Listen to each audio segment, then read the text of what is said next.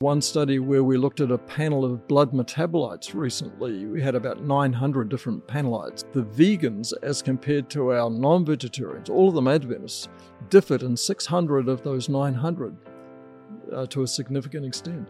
So you could make the claim that the fluids that bathe the cells of vegans have a different composition. The Californian Adventists, we compared them to the Californian non-Adventists. And there we found on average that the Adventist men were living about 7 years longer and the woman about 4.5 years longer. If we took an Adventist, for instance, who was vegetarian, ate moderate quantities of nuts, had never been a smoker, was careful about their body weight, exercised vigorously 3 or 4 times a week, that's when you got to that 10 to 12 years more for that kind of a very highly observant Adventist as compared to the non-Adventists in California. In today's episode, I sit down with Professor Gary Fraser. Gary is a cardiologist and leading nutrition scientist with a 3+ decade interest in how nutrition affects the health of Seventh-day Adventists, a particular denomination of Christianity. If you've heard of the Blue Zones, then the Seventh-day Adventists and the town Loma Linda is likely familiar. Gary and his colleagues are the ones formally studying this population of long-lived people. In this episode, you'll hear from Gary on how omnivores, pescatarians, vegetarians, and vegans fare with regards to lifespan and risk of particular chronic diseases. We talk about the common criticisms thrown at the Adventist studies, whether the church influences the research, how Gary separates religion and science, how vegetarian and vegan diets affect fertility, soon to be published research on diet and cognition, and plenty more. Enjoy. One of the best ways to track our health is to regularly get blood work done, so we can take a peek under the hood and get a feel for the state of our cardiometabolic and hormonal health. You can do this with your local doctor, or you can use a service like Inside Tracker. The nice thing about Inside Tracker is they make the process super convenient. You can organize their phlebotomist, a person who draws blood, to come to your house or office to do the blood draw. A few days later, your results show up in the Inside Tracker app, and they provide lifestyle recommendations based on whether a particular test is suboptimal, normal, or optimal. I've checked Inside Tracker's lifestyle recommendations, specifically the exercise and nutrition ones, and I can confidently say they are evidence-based and in line with the information shared in both my book and on this show. They even added ApoB to their ultimate plan, based on recommendation from myself and others. It's also nice to have all of your lab results readily accessible in one mobile app, making it easy to pull up past results and see trends and patterns over time. Get 20% off the entire Inside Tracker store. To get started, go to insidetracker.com/Simon for this exclusive offer. That's insidetracker.com/Simon.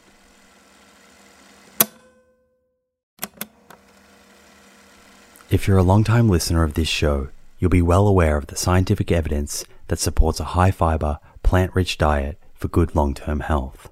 And while I certainly believe in a food-first approach, there is a role for supplements to help optimize the intake of specific nutrients and address any nutritional gaps.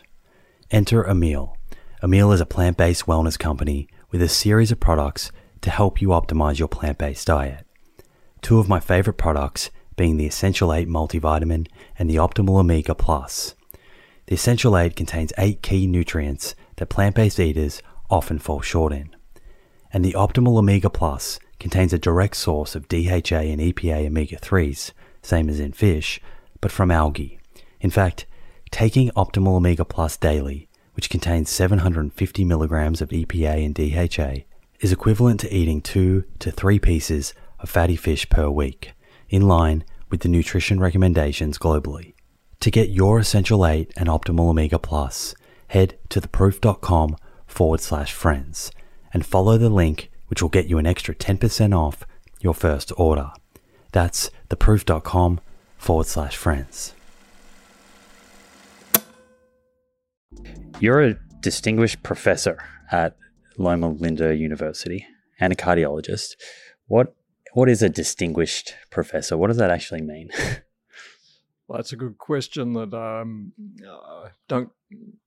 not sure I know the answer to exactly, but there's about 20 of us out of 800 professors, if that gives you some idea. And I imagine it has something to do with publications, research, dollars that we've brought into the university, teaching experience, that type of thing.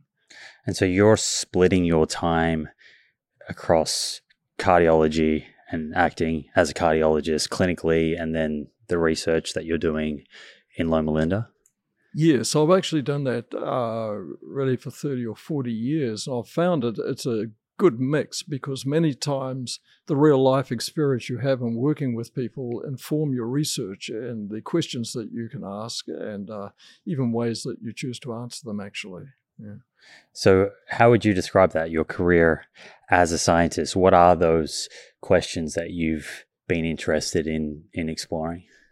I was brought up a vegetarian in New Zealand, and so I've always had an interest in diet and lifestyle in general. When I was a young doctor, it became pretty clear to me that I was quite interested in prevention, because even though clinical medicine is very interesting and continues to interest me a lot, it is true that many times once disease is in place, you can never fully reverse it, and there's a great deal to be said for prevention. So I was interested in chronic disease, but I was interested in mathematics at the same time, and it seemed like a good way to combine those two was epidemiology. So I quickly became interested in mathematical statistics and ways of investigating how lifestyle influences your health over the lifespan, really. Mainly looking at chronic diseases, cancer and heart disease, life expectancy, those kind of things. And you did your PhD in New Zealand and then moved to Loma Linda? Yes. Okay. And it's in Loma Linda where, for the last couple of decades, or how long have you been spending time in Loma Linda researching and observing the Seventh-day Adventists? For 44 years. What does it mean to you to be a scientist? What does that actually mean? To be a scientist is to try and be objective, I think.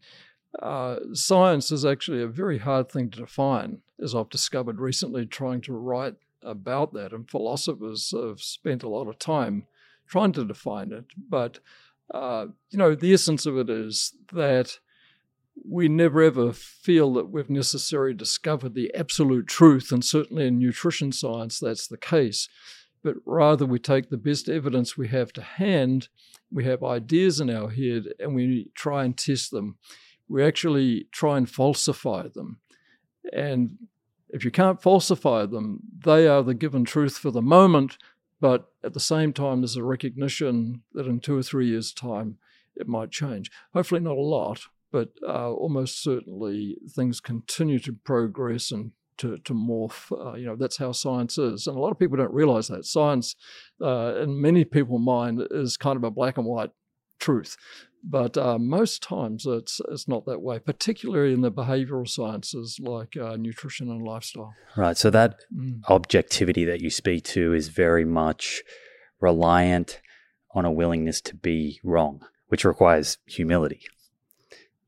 Yes, although we kind of almost expect to be wrong, because the ideas that you have and start off with, you very quickly get knocked into shape if you think that you're never going to get proven wrong, because in fact the testing you do is really aimed at detecting wrongness. That's what hypothesis testing is doing. Do any of your hypotheses kind of come to mind that perhaps you've proven wrong, or you've seen new data, whether it's your own or others, and had to change your view on things over the years? Well, I mean, one that comes to mind is not so much my own research, but it was what I was taught as a young doctor, is that, for instance, beta blocker drugs 30 or 40 years ago were considered kind of like poison for people that had congestive heart failure. But for the last 25 or 30 years, we're known that exactly the opposite is true. You have to apply them carefully, but there was a complete paradigm change, if you like, in terms of how we thought of congestive heart failure. And anything related to nutrition with the Adventists that has maybe surprised you? I don't think that before we tested it, I had much expectation or understanding as to how life expectancy might be impacted by lifestyle. And it was a surprise to me to find as we published, and it's caught a lot of people's imagination, I guess, that we measure the life expectancy of a fairly conservative, if you like, Adventist, in terms of many years longer than their non-Adventist neighbours, and that was a big surprise. What do you think gets in the way of a scientist changing their view? Do you have any words of advice, I guess, for a young budding scientist that wants to have a career that is really built on this foundation of objectivity? Well, I think that one of the things that inevitably happens, those ideas you have, the hypotheses that you set out to test, you usually have some level of conviction before you look at the data that they're the right way to go. And I think you've always have to keep in mind that a hypothesis is just that. And it's something that is often going to be disproven or partially disproven. Another example that I can think of is that actually our data, we were the first in the early 1990s to come up with the idea that nut consumption seems to be somewhat protective against risk of heart attack. And subsequently, our data that seemed to show that has been confirmed by a number of other studies around the world. But nuts are a fatty food. Nutritionists at the time and dietitians were saying, hey, they have lots of salt, they're fats, and therefore they've got to be bad. But it turned out with a certain amount of care, the opposite is true. Yeah, I've copped a little bit of heat, I guess, from being a strong advocate for the consumption of nuts. There is still a very passionate, which I love, community out there that promotes a very total low-fat vegan diet. Are you of the view that a higher fat with a focus on healthy fats is better for cardiovascular health? Very, very much so. And I did my postdoctoral fellowship at the University of Minnesota, which is quite a famous place for many reasons, but one is that there were a trio of scientists there back in the 50s and 60s, Doctors Key, Anderson, and Grande, who did a series of really studies that changed the way that people thought about fats.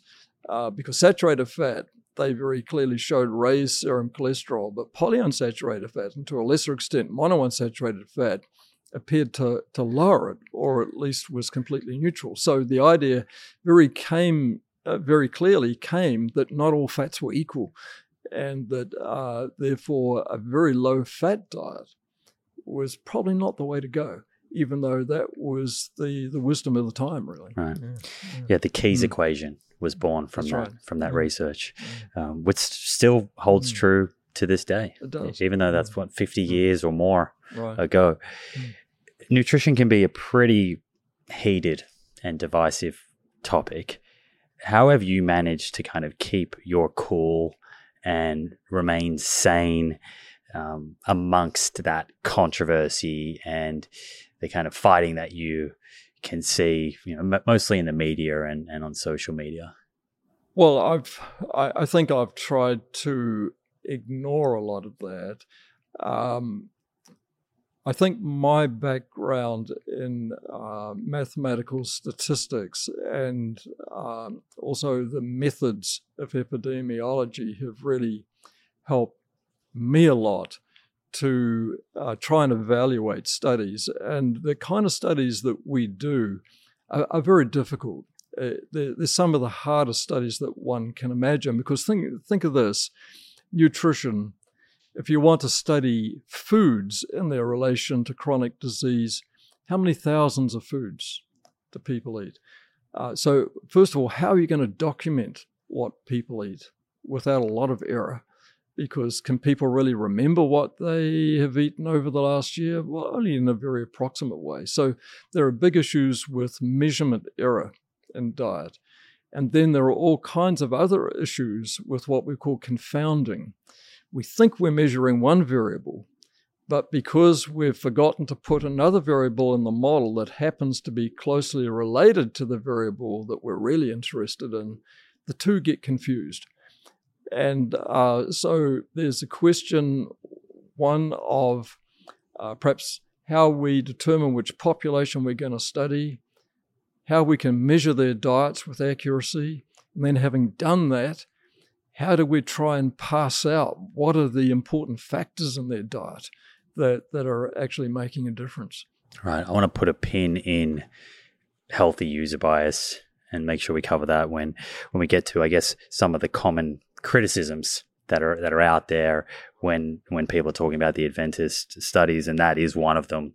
You know, this idea that, well, these healthy food behaviors associate and go hand in hand with more exercise or less smoking or less alcohol consumption. So let's make sure we come back to that. Yeah, good point. It sounds like, from what I'm hearing from you, is that a lot of that disagreement on social media and in the mainstream media is because you can literally just find a study to support anything. And unless you understand statistics to some degree, understand methodology and how to review that, understand how to interpret the results, then you can come to an erroneous conclusion, or you can just find a conclusion that kind of supports whatever view you already have. Yeah, it's a very tough science, and it's very hard for the average layman to figure out what's real and what's not. And I mean, one of the things I suggest to people is that when you read books, as you can pick up on the airport stands and so forth, be much more impressed by an author who is actually an active researcher himself. There's many people that have MDs and PhDs that see fit to write a book, but if you don't find their name attached to peer-reviewed publications that relate to nutrition, be very cautious. Mm-hmm.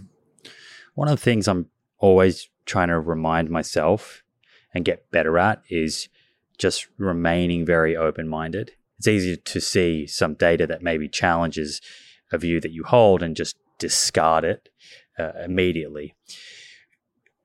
Do you have any tips for looking at data that is challenging your beliefs? How can we go about doing that in a way where our bias isn't getting in the way of how we interpret that? Yeah, it's interesting. I mean, I think it's kind of true that there are at least three things which almost are at the core of a person's being. One is their politics, and the second is their religion, and the third is how they eat. And I think all those things are very, very hard to change. And so, you know, I grew up in a particular religious community, and we're studying that community. And so we have to be very careful that we don't let the way we were brought up, I would not say necessarily beliefs, but the way that we were brought up and have been led to think was the right way to do things, we don't get that in the way of the data.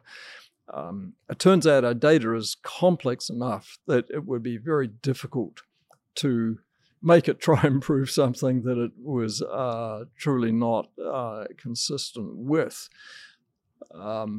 So, I think that you've got to have a point of view as a scientist that you're not being what people sometimes call apologetic, setting out to prove what you want the data to say, but to let the data say what it will.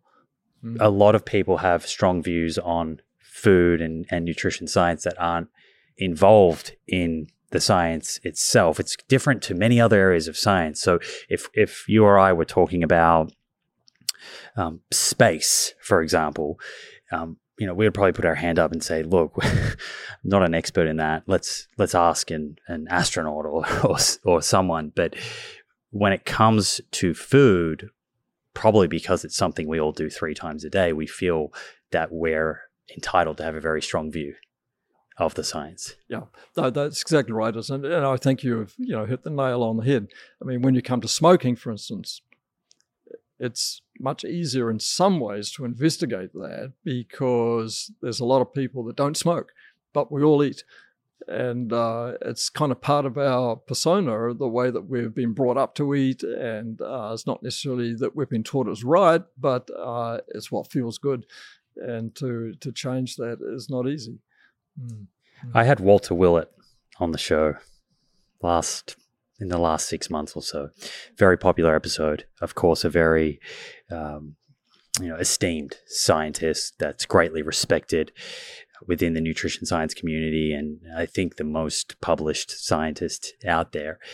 I look at his career and I look at your career, and I know you've published some work together and in your friends or colleagues, and I can't help but draw some parallels. He spent a lot of time working in the space, I guess, of epidemiology, these observational studies looking at trying to answer questions about how does food affect long-term health outcomes, and his focus on the nurses' health studies cohorts and health study or health professionals follow-up study.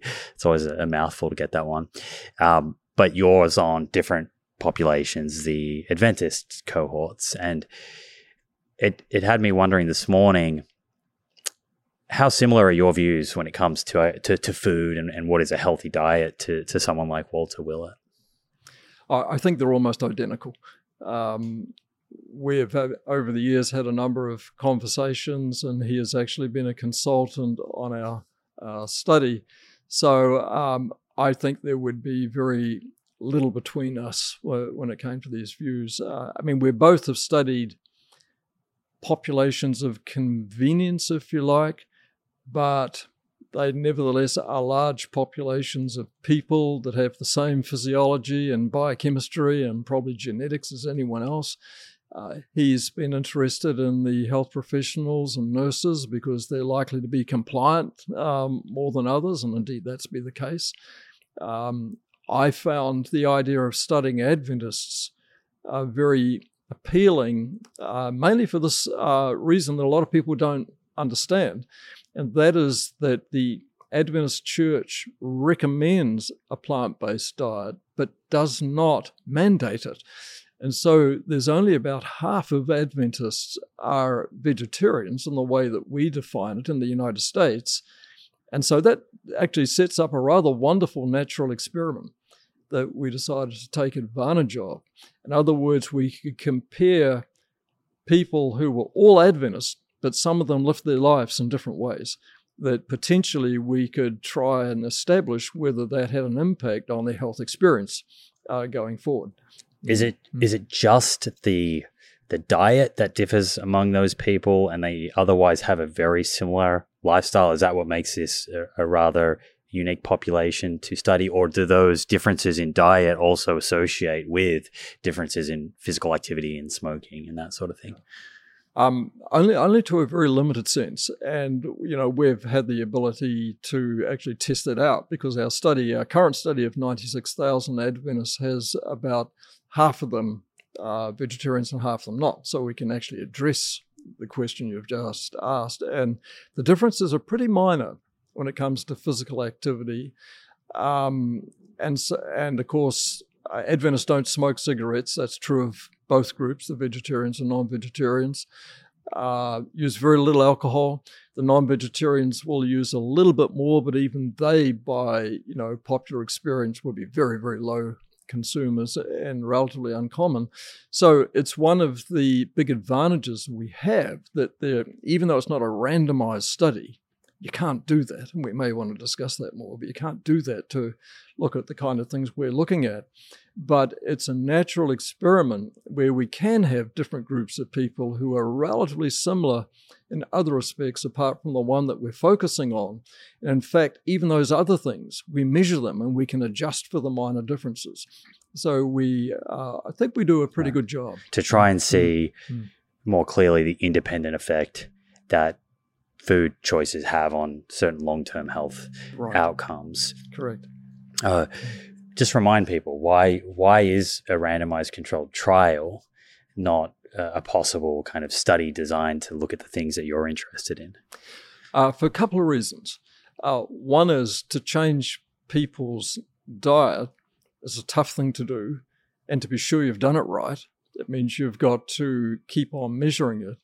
The second thing is that for many chronic diseases, it takes a number of years for them to develop and for the impact of a changed diet to manifest itself. So it is true that for heart disease, you can probably start to detect changes after 2 or 3 years. So there have been 2 or 3 only randomized studies that have looked at outcomes of heart disease. But for cancer, that's taking 10 or 20 years to develop. I mean, think of the impossibility of taking a group of people who agree to be either randomized to become a vegetarian for 20 years or not, or to be a meat eater. I mean, it's just not possible to do that. And so we've got to work with what we call observational studies, where we look at people who for various reasons live their life as they will, and then try and adjust for other factors that might be tending to confuse it. But at least cigarette smoking and alcohol is not an issue in our population. Yeah. Okay, and in the population you're studying, the Seventh-day Adventists, are they all based in Loma Linda? And am I correct, there's 3 cohorts currently? They are all run from Loma Linda University. Historically, there are 3 large cohorts. The first 2 were just Adventists in California, and the current one is Adventists across the United States and also some from Canada. So, Loma Linda is, quotes, a blue zone. It's a little bit of a misnomer. The study that was based on was the second of these cohorts, and in fact, it relates to the health experience of Adventists around California. Mm-hmm. Okay, so there's the AHS2, which is the study you're talking about. Right. And then AHS3, that's the most recent cohort? No, not quite. The first one was called the Adventist Mortality Study, began in 1958. And then there was AHS1 that began about 1978, and then AHS2, which began 2001. Mm-hmm. And is there an AHS3? Did I hear something about that? No, okay. Not as yet. We have a few things on the drawing board, but yeah.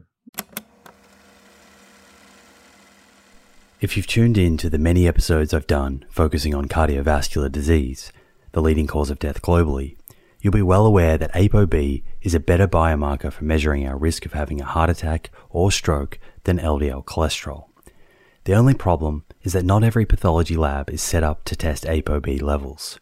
Fortunately, this has now been made easier by Inside Tracker, a leading health and wellness company, founded in 2009 by experts in aging, genetics, and biometric data from Harvard, MIT, and Tufts that provides lifestyle advice based on your blood test results.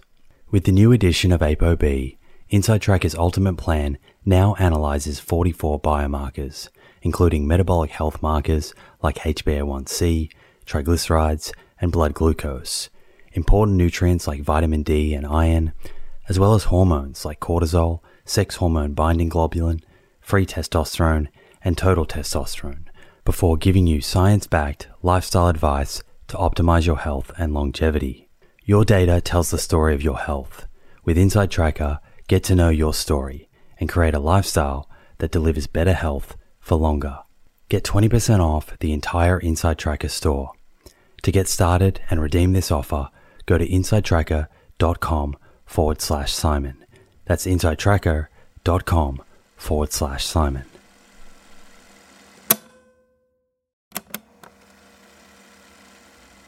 Hey friends, The scientific evidence on lifestyle habits that lead to longevity is clear. Now it's time to put this knowledge into action. I'm excited to announce the Living Proof Longevity Challenge, a 12-week program to build evidence-based lifestyle habits to optimize longevity. My team and I have transformed over hundreds of hours of conversations with experts on aging, nutrition, and exercise into a life-changing 12-week program that will challenge you to develop habits that lead to a longer, better life. This is a unique opportunity to gather health data about yourself that has the potential to change your life for the better. You'll start by testing 10 longevity biomarkers that tell the truth about where your longevity stands right now, today. Following that, you'll get a personalized longevity score to guide your 12 weeks of habit building that will boost your score and improve your biomarkers for the better. After the challenge, you'll retest your 10 biomarkers and see the proof of how powerful these science-backed habits really are. Head over to theproof.com/livingproof to download your zero-cost copy of the Living Proof Longevity Challenge today. That's theproof.com/livingproof. Look forward to joining you on this journey. The population itself, it lives significantly longer than the average American, even the non-vegetarians that are within this population. Compared to the average American, would it be fair to say that even the non-vegetarians that are in the Adventist population are eating a quote unquote more plant-based diet? Yeah, very much so. The non-vegetarians are a health-conscious population by and large. I mean, I sometimes say tongue-in-cheek that I'm very grateful for the obese, hamburger-eating, non-exercising Adventists. We couldn't do our work unless we had these kind of contrasts. But in fact, people like that are few and far between. So one of the problems that we face really in our study is that the contrast we have between our vegetarians and non-vegetarians is not a great one, but it's there. And it's somewhat surprising that we find the differences that we do. For instance, one study where we looked at a panel of blood metabolites recently, we had about 900 different metabolites, a whole panel of them, that the vegans, as compared to our non-vegetarians, all of them Adventists, differed in 600 of those 900 to a significant extent. So, you could make the claim that the fluids that bathe the cells of vegans have a different composition to those of non-Adventist, non-vegetarians. Adventist non-vegetarians. And do you think those differences in metabolites, do they help explain some of the differences that you might see in sort of cardiometabolic outcomes or cancer outcomes? I'm sure they do, and it's one of the challenges we have to understand what those 600 metabolites mean. But it does give a lie to the idea that we're measuring diet so badly that we think we're measuring vegetarians and non-vegetarians, but we're actually measuring random error. Something's going on here. So Adventists overall are enjoying more years of life than the average American. How many years? Has that been quantified? Not exactly. We haven't looked at that. We recently published a study where we took our whole Adventist group and compared them to a U.S. Census population. Actually, the U.S. Census Department did the analysis for us. And we found that the Adventist group, on average, had about 35% less mortality. What that means in any 1 year of life, that about 35% fewer of the Adventists were dying as compared to their non-Adventist neighbors, if you like. So that would have translated to X years of extra life. I would guess it would be in the range of 4 or 5, but we haven't actually done that particular analysis. Yeah, I've heard some people quote this statistic that Adventists tend to live 10 years longer than the average American. So that's not a statistic that you've seen kind of supported by any particular study. Well, that goes back, yes, it is really. That goes back to an analysis we did on AHS1. that related to the Californian Adventists, and we compared them to the Californian non-Adventists. And there we found on average that the Adventist men were living about 7 years longer and the women about 4.5 years longer. And this was hugely statistically significant. It was based on thousands of deaths, as you might imagine. So it wasn't a chance finding. But then we looked a little deeper and we asked, well, there's different kinds of Adventists, where we've talked about that. Some of them are much more adherent than others. And if we took an Adventist, for instance, who was vegetarian, ate moderate quantities of nuts, had never been a smoker, was careful about their body weight, exercised vigorously 3 or 4 times a week, that's when you got to that 10 to 12 years more for that kind of a very highly observant Adventist as compared to the non-Adventists in California. Right, so we're talking about the difference being mid to late 70s to kind of mid to late 80s instead. That's correct. And that's lifespan. Sometimes when the conversation focuses on lifespan, we can overlook the benefits of health span and how many years of someone's life are they affected by chronic disease that can be debilitating, affect quality of life considerably. So do you have a sense of that in terms of the Adventists compressing the number of years where they have chronic disease? Chronic disease.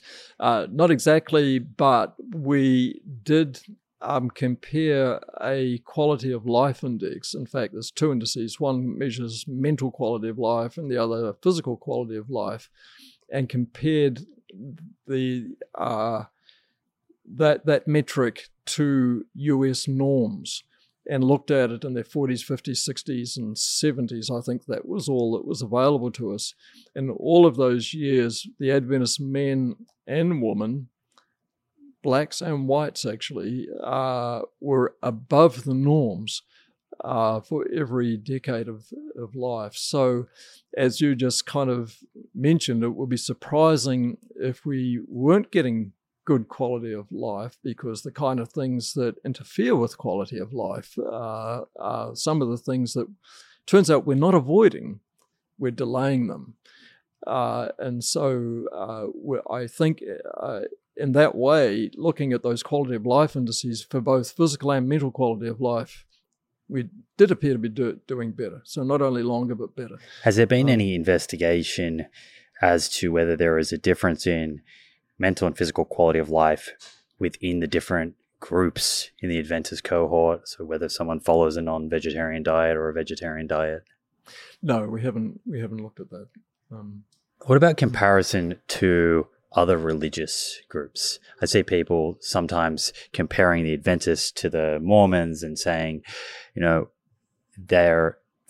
they seem to be just as healthy. They have different dietary preferences. Where they actually overlap is the fact that they abstain from smoking and drinking alcohol and live a healthy lifestyle. Otherwise, how do the Adventists compare to other religious groups? Yeah, we really have never done a proper head-to-head comparison that I'm aware of. It is true that other, more conservative groups who probably even are a little bit more conservative in their dietary habits as well, probably do a little better. It is interesting how religions can kind of get into this. I spent a few weeks in Romania a few years ago and was invited into the home of an Orthodox Catholic there. And it turns out they spend about a quarter of their year being vegetarian, in fact, vegan, strict vegetarians, and they call it a fast. A fast in that setting doesn't mean no food. It means becoming a vegan. And no doubt they gain some advantage from that. But no, to your question, I'm not aware of any really well-done head-to-head comparisons comparing us to other religions. What about kind of quantifying how much of that increase in lifespan compared to the standard American is driven by body fat? so BMI or body fat percentage. I had Professor Roy Taylor on recently. I'm not sure if you're familiar with his work, but he does a lot of research on type 2 diabetes. And he spoke of this idea of energy toxicity. So people putting on fat, and then based on genetics, we have a kind of different threshold by which we can store fat subcutaneously, and at different points, depending on the individual, when fat starts to begin to get stored in the liver and in the pancreas, we can see these metabolic conditions like type 2 diabetes or non-alcoholic fatty liver disease. And that kind of got me thinking. I think 70% of American adults are either overweight or obese. And I was curious, what's the Adventist population look like? What percentage of them are overweight and obese, and how much do we think their body weight is influencing these, better health outcomes that we see? Yeah. It's very interesting to compare vegans, which are those that eat no animal products at all and are about 10% of our group, lacto-ovo vegetarians, people who eat dairy and eggs but no flesh foods, pesco vegetarians, those that eat fish but no other flesh foods and are otherwise like lacto-ovo vegetarians, and non-vegetarians. And it turns out, if you look at BMI, that our vegans, our strict vegetarians, are averaging about 23.8, where 25 starts to be called overweight. Our pescos and lacto-ovos are right up around averaging about 25, which means that about half of them are actually overweight, half of them are not. And our non-vegetarians, their BMI is averaging about 28. Even though, as you pointed out, they're really only eating flesh foods about 3.5 times a week. So they're a pretty health-conscious population, but they're Americans, I'm afraid, and we eat too much in terms of portion size, and make choices even amongst vegetable foods, vegetarian foods, which are not ideal sometimes. A lot of processed foods. In terms of to what extent body fat makes a difference, or BMI, in the same paper that we analysed that those extra 7 to 12 years of life we just talked about, we did find that there were 5 factors we could identify that each roughly contributed potentially about 2 years of extra life. And they were actually some I mentioned before. Being a vegetarian or not, being careful with your body weight, which was another, vigorous activity, physical activity, small quantities of nuts, and never having been a smoker.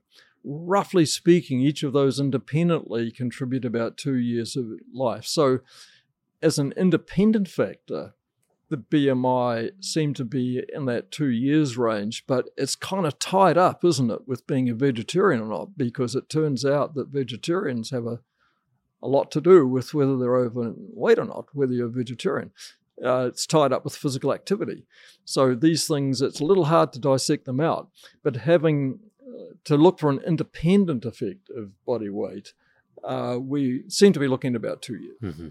And the kind of reverse of what you're saying there is that analysis allows you to look at the independent effect of a vegetarian diet on mortality minus its influence on body weight. And nut consumption. That's right. Yeah. When you say small quantities of nut consumption, what does that mean? Small handful. Right. Do you have a go-to nut that you enjoy most? Or you like the nutritional properties of most? So just to be clear, we're certainly not talking about having a bucket of nuts in front of the TV. Nuts are actually a great food because you can use them in so many ways in your diet. I actually choose to sprinkle mine on my cereal in the morning, but you can put them in salads. You can put them in a variety of entrees. You can use them in so many ways, actually. Very flexible. Yeah. My go-tos tend to be walnuts and macadamias. Right. And Most of the nuts are not botanically related, actually. I think pecans and walnut are an exception to that. But walnuts have a lot of polyunsaturated fat, and they also have a moderate amount of omega-3, linolenic acid.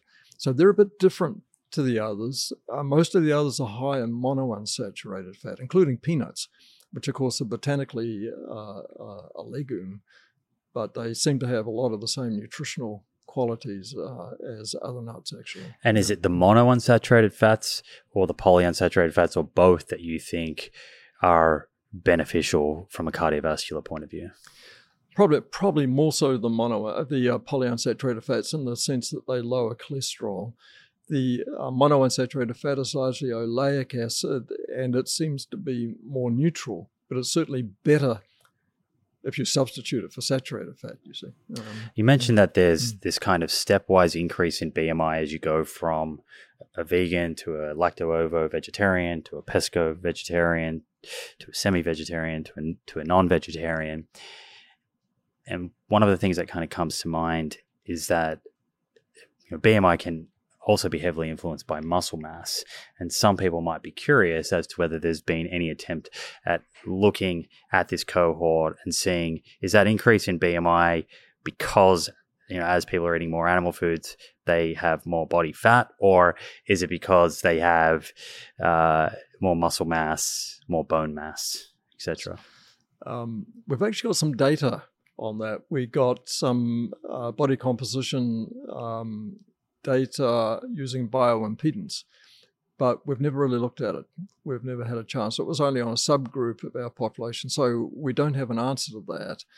But I don't think there's any evidence that animal foods tend to increase muscle mass. Yeah, I think there's a group out there who would argue that a vegan diet being lower in protein and, say, calcium might lead to increased risk of sarcopenia or low bone mineral density. These might be the limitations of such a dietary framework that people might point out and say these are things that you would want to be aware of.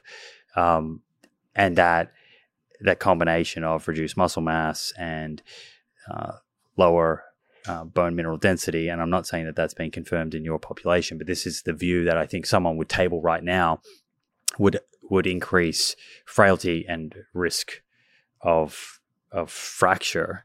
Have those outcomes been looked at? Yes, they have, and I think there is some increased risk of lower bone density in very strict vegetarians. But we've looked at that, and it turns out that the best ways to avoid osteoporosis, and it's not only our data, really have not a lot to do with calcium, for instance, unless you're really calcium deficient, which the vegans are not. You can get all kinds of calcium from vegetarian foods. We've looked at it, we've got data on it. The vegetarians are not calcium deficient at all. They tend not to be much lower in protein either, because, there's no shortage of ways of getting protein with a vegan diet. It's not just lettuce, leaves, and carrots, It's nuts and legumes and whole grains. And the population as a whole probably gets more protein than they need. So the idea that vegans suffer from sarcopenia, I don't know that our data would support that. We don't see that, and we have the largest study of vegans in the world. The other thing, that there are actually two items that our data suggested were preventive of osteoporosis and bone fractures. One was regular, vigorous physical activity, which has nothing to do with diet or being a vegan. The other was getting adequate protein. And interestingly, we were able to look at that separately in the vegetarians and the non-vegetarians.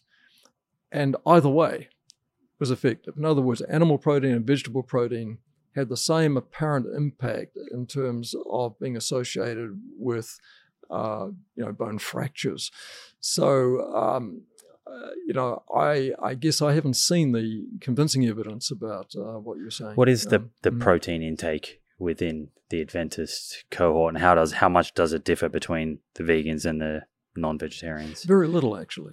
It's in the 70-gram range, which is well within what's generally considered to be sufficient, and very little. So that would fall kind of just above 1 gram per kilogram, probably, based on the average body weight, I'm assuming, of these people. There's an interesting meta-analysis by Tengawa, I think it is. I'll put it into the show notes for people to look at, but it speaks to what you just said then. But this was looking at how does increasing protein consumption affect strength in 2 different contexts. One is without physical activity, and one is with physical activity. And when you look at without physical activity, it really doesn't do much at all. You can increase your protein intake if the stimulus isn't there, the body's not adapting. I think most people can understand and comprehend that. The other context where there is physical activity, what was interesting was most of the increase in strength comes with about 1.1, 1.2 grams of protein per kilogram, which is probably not far off where the Adventists are at. And so, online and in media, you'll see a lot of focus on protein and consuming high protein.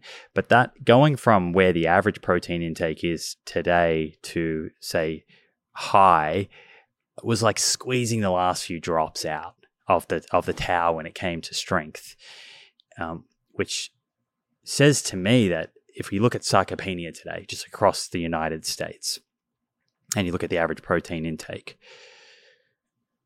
I would argue that most of the loss of muscle mass and quality is because people are sedentary and the stimulus isn't there. It's, if they had that stimulus there, they have more than enough protein to adapt and to stay strong as they're aging. Yeah. No, I think I'd agree with you wholeheartedly there. And, one of the, I think, kind of myths that's around is that as you get older, you should have packed on a few more pounds. And our data doesn't support that. In other words, the idea that people that have, once they get into their 70s and 80s, that have a little higher BMI, for instance, which is probably not protein mass, muscle mass, but our data doesn't support that. We find that having a BMI in the 23, 25 range for both men and for women gives you the lowest mortality at all ages, right through to the old ages. And there's a possible reason for that is a little complex, but it turns out that in most average populations, and to some extent in the Adventist population too, but probably less so, people that are in that average range of BMI, kind of around the 25, as they get older, many times people who used to be much higher, 28, 30, but because they've got chronic disease have slipped back to be 25. So using that as a reference point has now become confounded and confused, whereas with the Adventists who are in that middle range or even a little bit lighter, they're often then not because of chronic disease, because of the way that they've lived their life. So our data for both, interestingly, in black subjects and white subjects separately gives really, I think, the light of that it's not really true. But there's a sweet spot between 23 and 25. So going too low is also not conducive to lower mortality. And there was a finding in one of your studies. I wanted to ask you about this. I was speaking with Dr. Matthew Nagar, who's been on the show, that is very across your research. It's a 2014 paper, I think it was the Vegetarian Dietary Patterns and Mortality in Adventist Health Study 2. So a very widely cited paper. And in that analysis, vegetarians had significantly less lower risk of all-cause mortality than non-vegetarians. What I found interesting was that vegans, when they were looked at male and females together, it was almost significant, but it wasn't. But then when you looked at males and females separately, male vegans did have significantly less risk of premature death during that study follow-up period, but the females didn't. And then I read a little further and I saw that once you adjusted for BMI, then vegans combined, there was lower all-cause mortality. And I was wondering how we interpret that. Is it possible that the women or the female vegans, there was a number of them that were possibly underweight, which was, driving the non-significant finding that you saw before adjusting for BMI? Yeah, that's possible, and we haven't, looked specifically at that, but it certainly raises that question. But I'll just point out that in our newer study, and 2014, that might have been a preliminary paper even from our newer study, but a later update, interestingly, does not place being a vegan as the best choice. And I think even in that paper, you'll find that the group that did best of all were the pesco vegetarians. Then the lactose did nearly as well, and then the vegans. And our neuroanalysis really confirms that.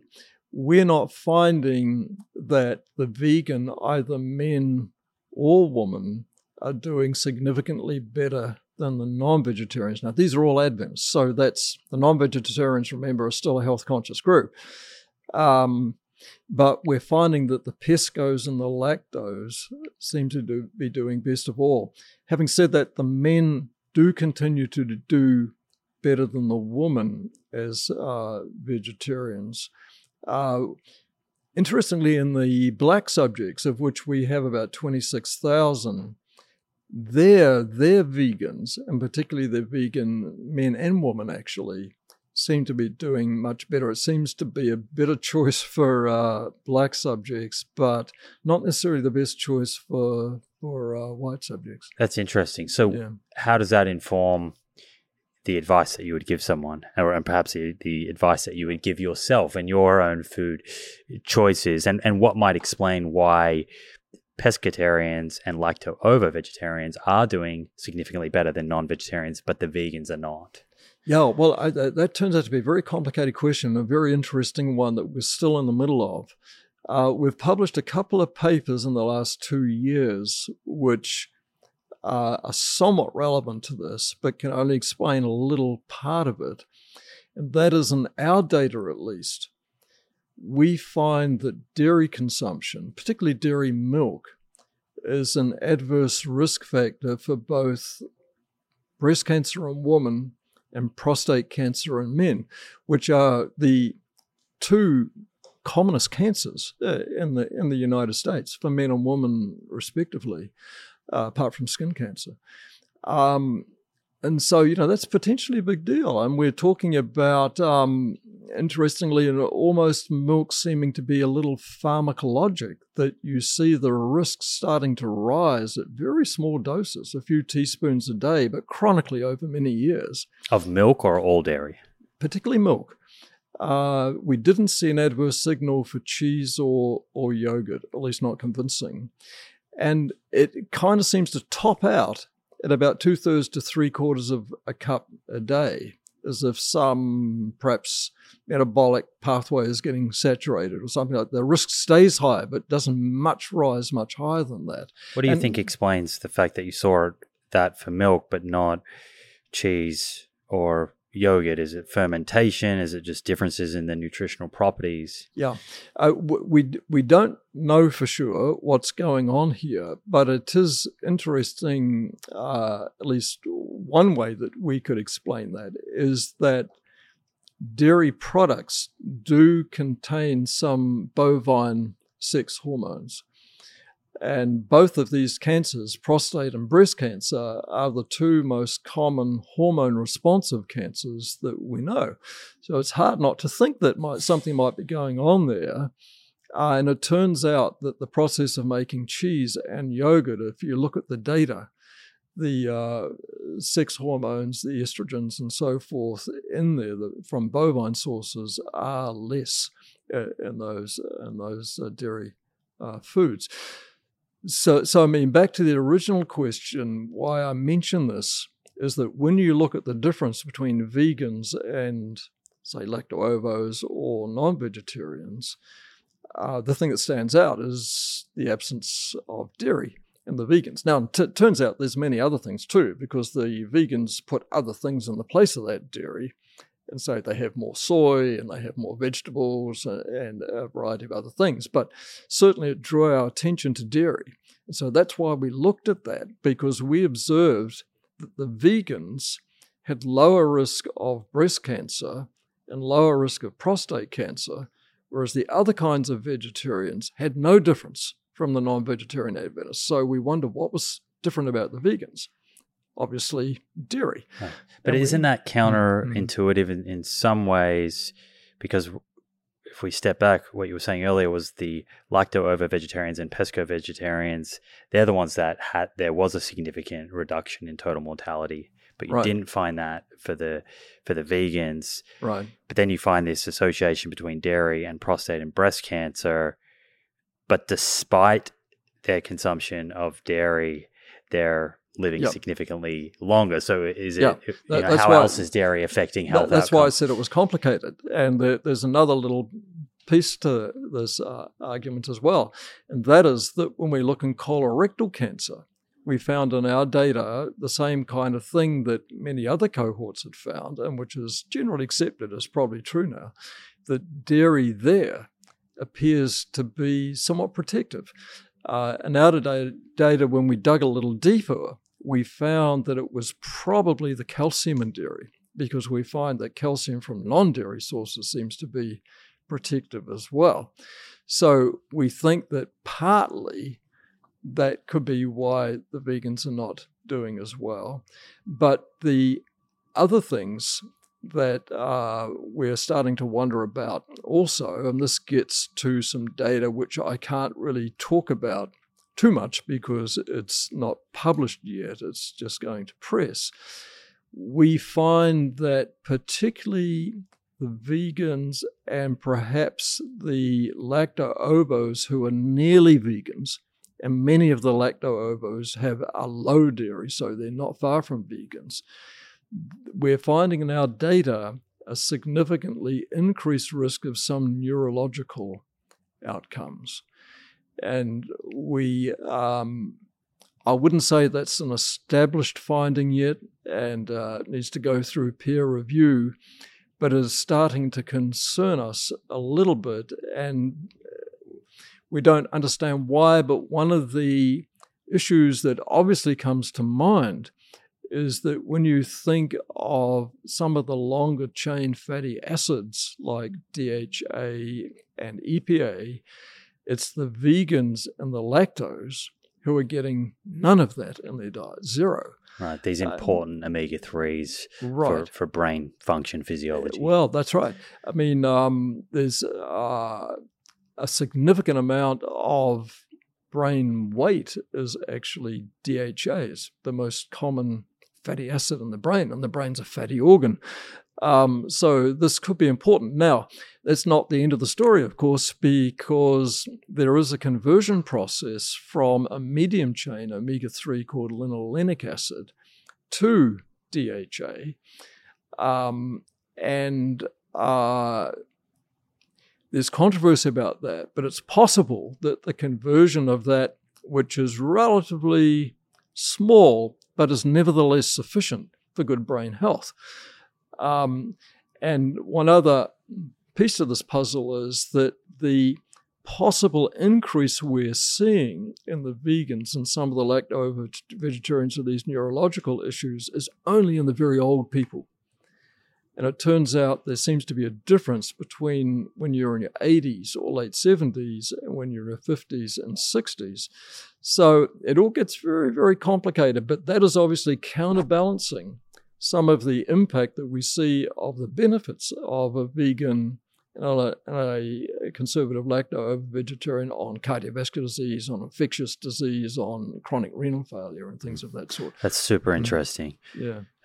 So that is suggesting that, you rightly pointed out, there's this debate. Can you convert enough ALA into DHA and EPA? Can you eat enough walnuts and flax and chia and get enough DHA and EPA? What you're saying is there is emerging data. This hasn't been published yet. That is suggesting that people who adopt a strict vegan diet or close to have higher risk of neurological conditions later in life.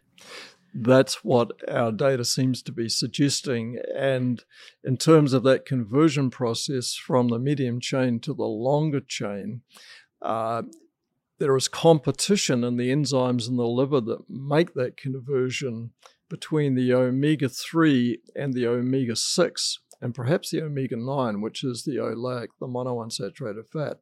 So it turns out that just having a lot of omega-3 linolenic in your diet, which the vegans do, comes from walnut and flax and soy particularly, is not quite enough.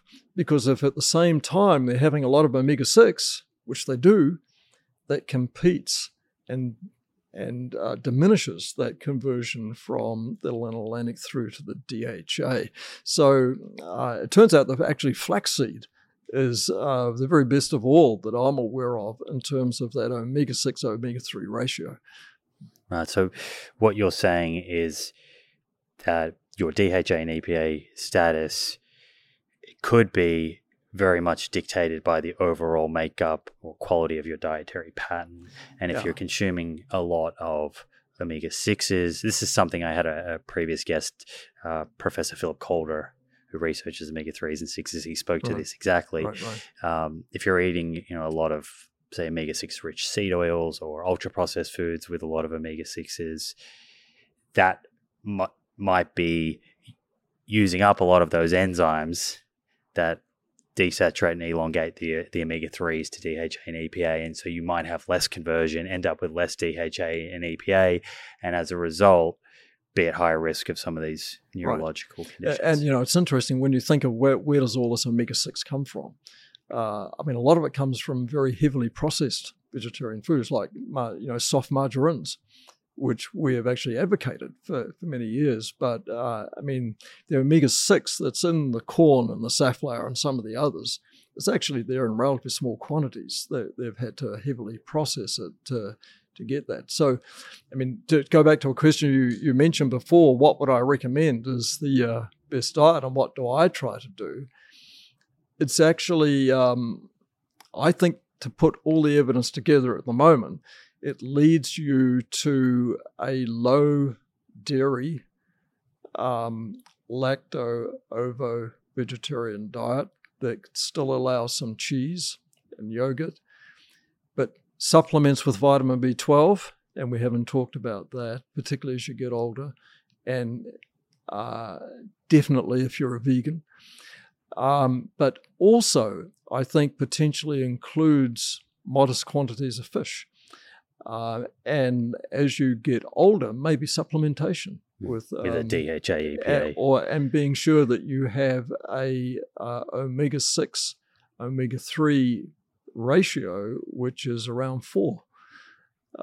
So it all gets a little complicated, but in terms of, just simply explaining it is a relatively low dairy, lacto-vegetarian diet with some fish, supplementing with B12 and maybe some flaxseed. Okay, I have a bunch of questions to dig a little deeper on this stuff. Has there been any inquiry into how vegans in this population do if they are supplementing with DHA and EPA. I'm not sure if there is a significant number or if that's data that you've collected.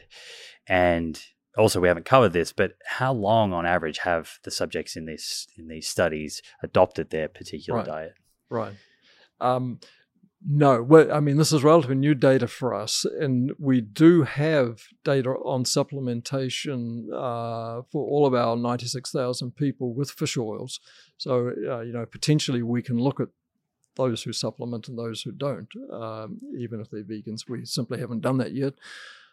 As far as how long people have adhered to this is, I think, one big advantage that the Adventist population gives us, and that is, and we've published this data, on average, the lacto-ovo-vegetarians and the non-vegetarians have been that for 30 plus years, most of their life. The vegans, somewhat less, but on average in excess of 10 years, and the same for the pesco vegetarians. And I think this is a big advantage because it's a pretty common experience that particularly young people, they will give the vegetarian diet a go for a few years, and but then often they lapse, and it's a problem with other studies of vegetarians, and we collaborate with some. There's not many around the world. That oftentimes the vegetarians they happen to pick up at the time that they begin their study are temporary vegetarians, whereas in our population that's not the case in general. But do you think there's this potential circumstance where it's possible to kind of over-extrapolate or over-interpret, say, results from your study, looking at vegetarians and vegans with regards to recommending such a diet for, say, someone like me aged in my 30s?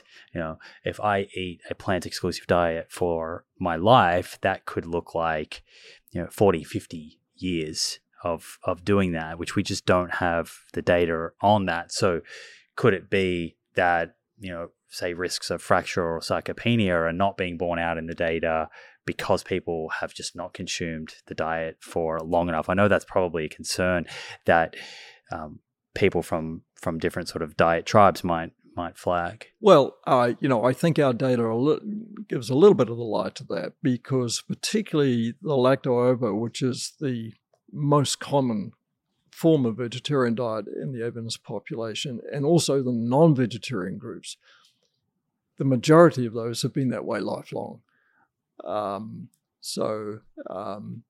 The other thing we're finding, interestingly, is that for cardiovascular disease only, not for cancer and for other causes of death, it seems like the impact of the vegetarian diet is particularly evident through the 30s, 40s, 50s, and 60s, but wanes in the 70s and 80s. So if you've survived through to the 70s and 80s, being a vegetarian matters less as compared to being a non-vegetarian for cardiovascular disease. Not true for cancer and for other forms of death. So it seems like for cardiovascular disease, it's particularly premature deaths that we're avoiding. If you're in your 30s and 40s and 50s, I think that's the right time. Just to double click on omega-3s a little bit more here. So your recommendation based on the data now, it's not perfect data, but there's data there to suggest that a direct source of DHA and EPA is probably a good precautionary approach. And that could be from consuming fatty fish, modest amounts, or supplementing. Do we have reason to believe that a DHA EPA supplement would bring about the same effect on health outcomes as fatty fish? Yeah, it's a good question. The data, I think, is not very clear on that. And in fact, it's not too clear yet whether supplementation does make a difference to neurologic outcomes. The data is very mixed, although there's sufficient out there now that did seem to show an effect that I think means that we've got to take it fairly seriously. But as far as I'm aware, the comparison between fish and supplementing the long chains, or for that matter, making sure you have only a good quantity of the medium chain omega-3 and not too much omega-6. I mean, that's another option that in theory could work. Yeah. So there's a few kind of ways to potentially get there. And you can, of course, go and measure an omega-3 index. There's companies that I'm not affiliated with at all, like Omega Quant in America, that make it reasonably accessible, maybe not accessible to everyone, but it's an option. I think it's about $40 to do a test, and they send it out. I've done it. Coming back to Seventh-day Adventists and the religion, you mentioned at the beginning it's relatively conservative. I think it's a denomination of Christianity, but I don't know a lot about it. So maybe you can enlighten us. What is Seventh-day Adventism? Tell us about the church, the history, when it was founded, and why there is this message within the religion to steer more towards a vegetarian way of eating. So Adventism is an American religion, was first officially founded in 1863 on the east coast of the United States. There were some very influential founders, of whom one was a woman called Ellen White, who the believers at that time and herself felt that she had some prophetic gifts, and was also a very prolific writer and author. And she wrote many things of a strict religious nature, many books, which are still available and avidly read by Adventists. But also she, right from the beginning, had an emphasis on health and particularly lifestyle. And the rationale for that was simply that we honored God by looking after our physical bodies and our mental personas as well.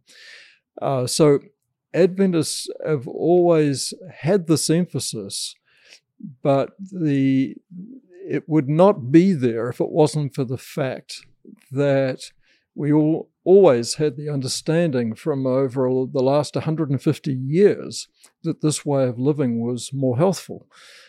Even though people will recognize that this was far before there was any kind of much science going on the way that we would understand it today.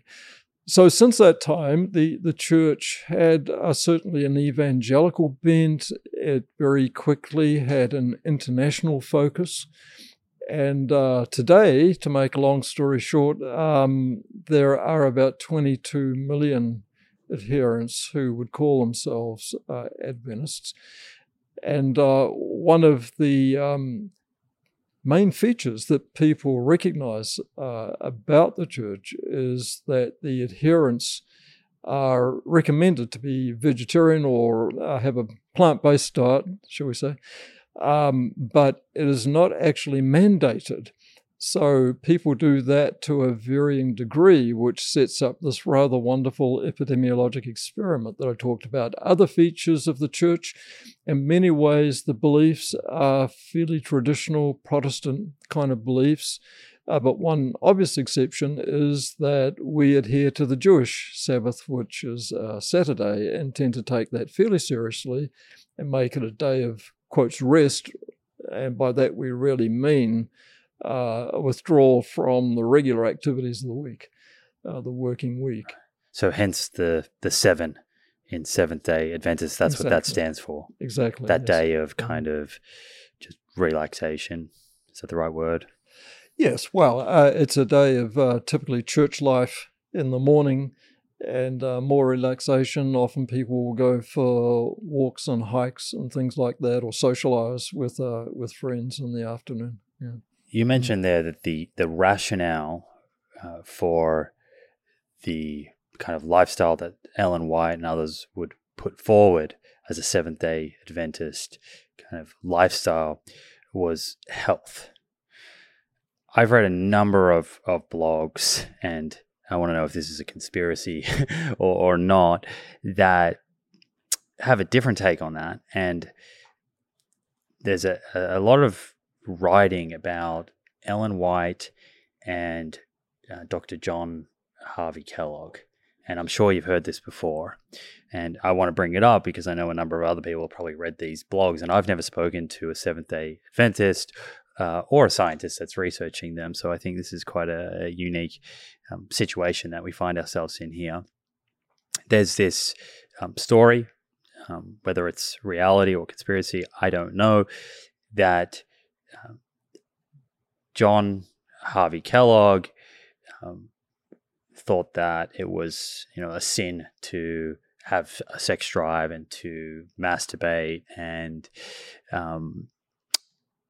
in order to help dampen the kind of sex drive of the population, he would be manufacturing or producing these plant-based foods, which would then have an effect on hormones and help you abstain from masturbation and sex. Is there any truth to that? Have you read any of his writing or looked back at the kind of history on that? No, that's news to me.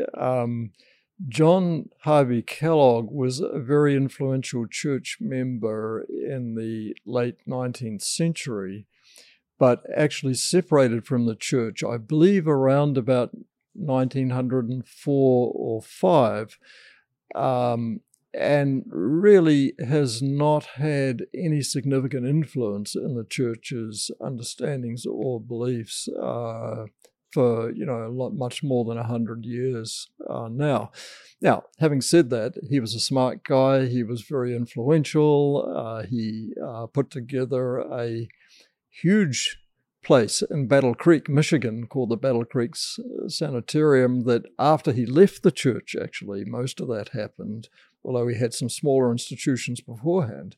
And so he was a very innovative guy. I've been to a museum in Battle Creek, and some of the contrivances he put together, which supposedly were good for constipation and electric shocks and all kinds of things, were quite amazing. But he was a scientist, but he was a scientist of his day. And he did some things that to our modern minds appear to be crazy.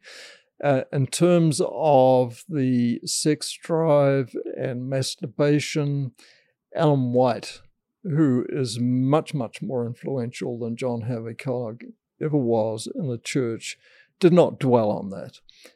She had, I think, one of her very first books, long before the church was officially organized, that had some things to say about some of those things. But I can't recall ever reading in her writings that she equated those kind of ideas with diet.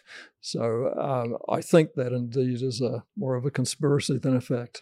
Is there any reason to believe that the plant-based dietary patterns that Adventists are following is having a positive, neutral, or negative effect on reproductive capacity, on sex hormones, on fertility? I know there's one study I sent you that people like to point to that looked at semen quality in vegan men who presented to an infertility clinic in Loma Linda, I believe.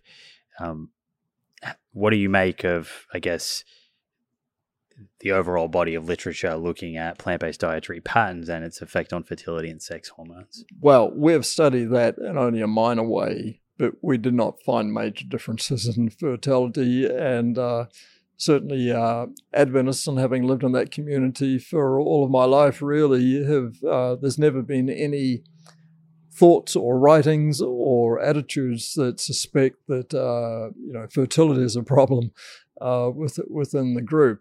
In terms of that one publication that you refer to, there was only 5 vegans and 26 lacto-vegetarians. They were, after all, men that came to a fertility clinic.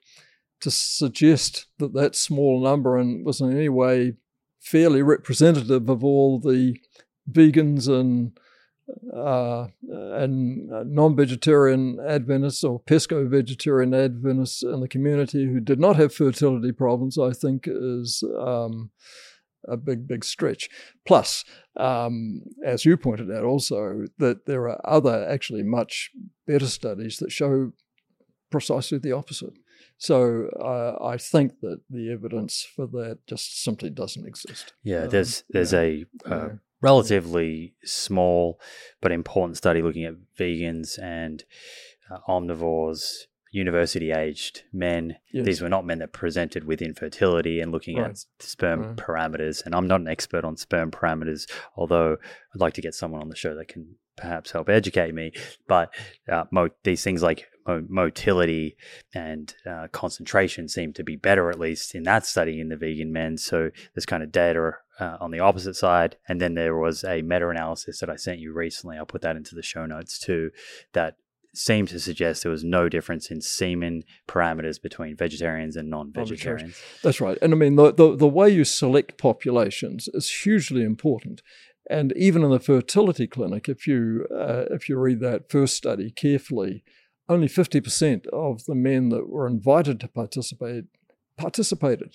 So who knows what were the characteristics of the men who agreed to participate? To say that they represent any of those groups, I think, is frankly nonsense. That's the context that's lost when a study like this is presented on social media.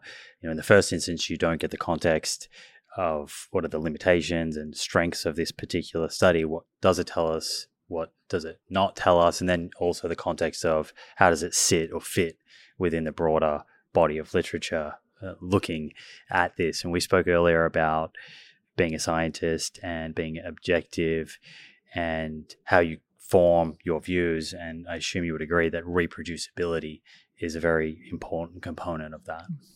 Yes. And, how you select your population is so important. The biases that can creep in if you, for instance, have a group of people that don't truly represent the group you're trying to, can just change things completely. And another point in this first study is that only 50% of those that were invited agreed to participate. So, to think that 50% represent a group fairly is actually just nonsense. Mm-hmm. Yeah, by now people can probably hear that chopper or whatever is flying over the top of us here in Los Angeles, but I guess that adds to this immersive experience. Continuing on with this story, the Battle Creek Sanitarium company that Dr. John Harvey Kellogg founded or was a part of, I think there's some discussion online or claims online that people make. Some of this seems to be factual, some not, that the Sanitarium, which is a very big company and sells a number of products in Australia and New Zealand. I grew up eating Weet-Bix, for example, that this is a kind of plant-based vegetarian company wholly owned by the Seventh-day Adventists.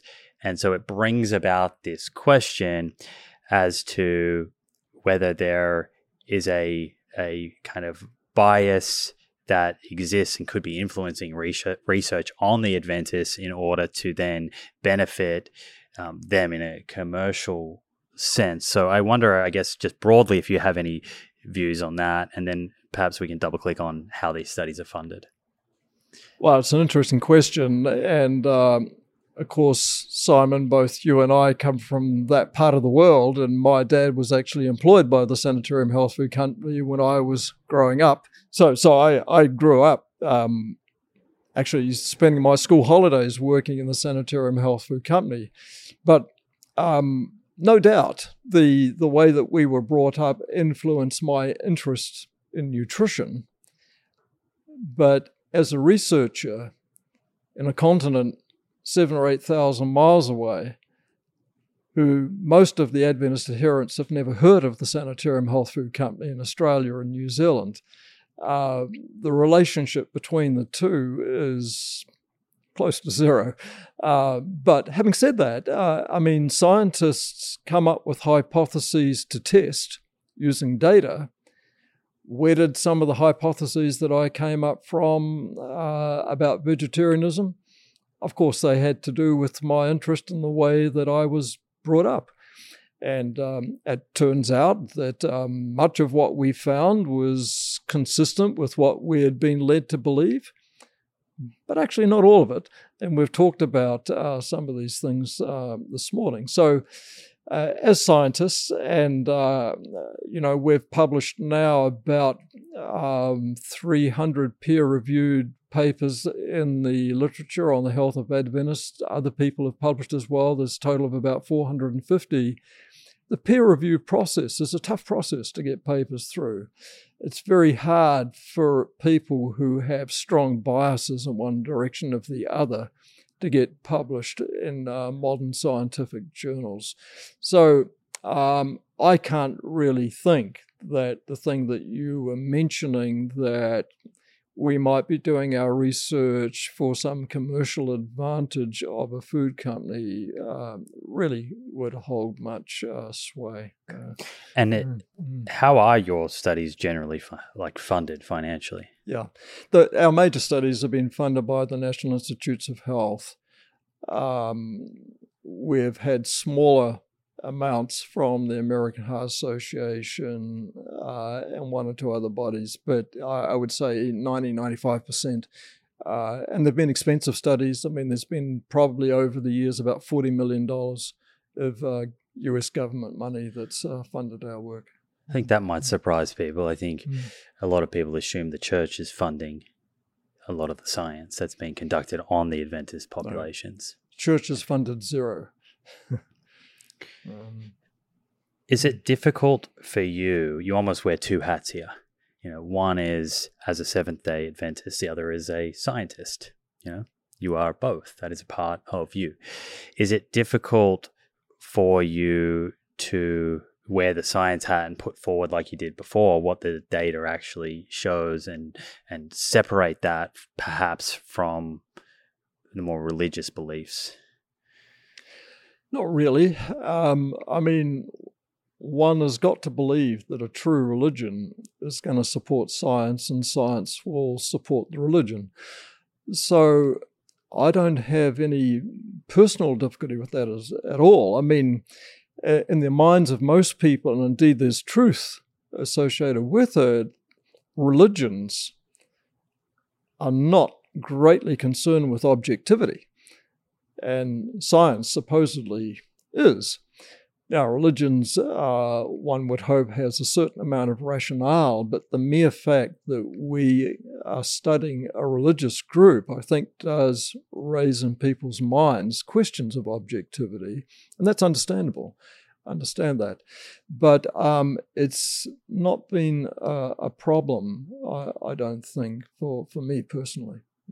What percentage of the scientists involved in the Seventh-day Adventist studies would be Seventh-day Adventists themselves, or vegans, or vegetarians? Yeah, about 80%, I would say, over the years. I mean, there's been a lot of people involved over the years, but we've had some moderately senior people who have not been Adventists, some Protestant, some Catholic, who have been welcomed as part of the group. Most of us, I would say, are vegetarian or trend in that direction, but interestingly, none of us are vegan. So in papers that we have published, regarding, for instance, the dairy milk in breast and prostate cancer, we all had enjoyed dairy products to some extent. So it was not something that we were measuring and coming up with, which made us feel particularly good. I mean, when I was a kid at school, I don't know how it was in Australia, but the government provided us half pints of milk in school every morning, and we drank it. It may not have helped my prostate many years later, I'm not sure, but there it is. So we take the data for what it shows, and we've never really had a problem with people having their favoured lifestyle or diet having holes poked in it. Yeah. You mentioned before God as a kind of central part of religion or Seventh-day Adventism, God as a creator. How do you kind of square that with your science hat on and thinking about evolution? Well, there's a lot of debate, I would say, within the church about that and different opinions. I don't think that question has ever had any impact on my work, and the rationale in my mind is why we should favour a healthful life. You can choose to think of God as a creator, or one may choose in many different ways. Even if you believe that God only put that spark of life in there many millions of years ago, as some people do, it was a remarkable thing he did. And the idea that an architect of something like that should not have some interest in how things proceeded and how people therefore took care of the marvelous bodies that he was responsible for is, I think, a sensible idea.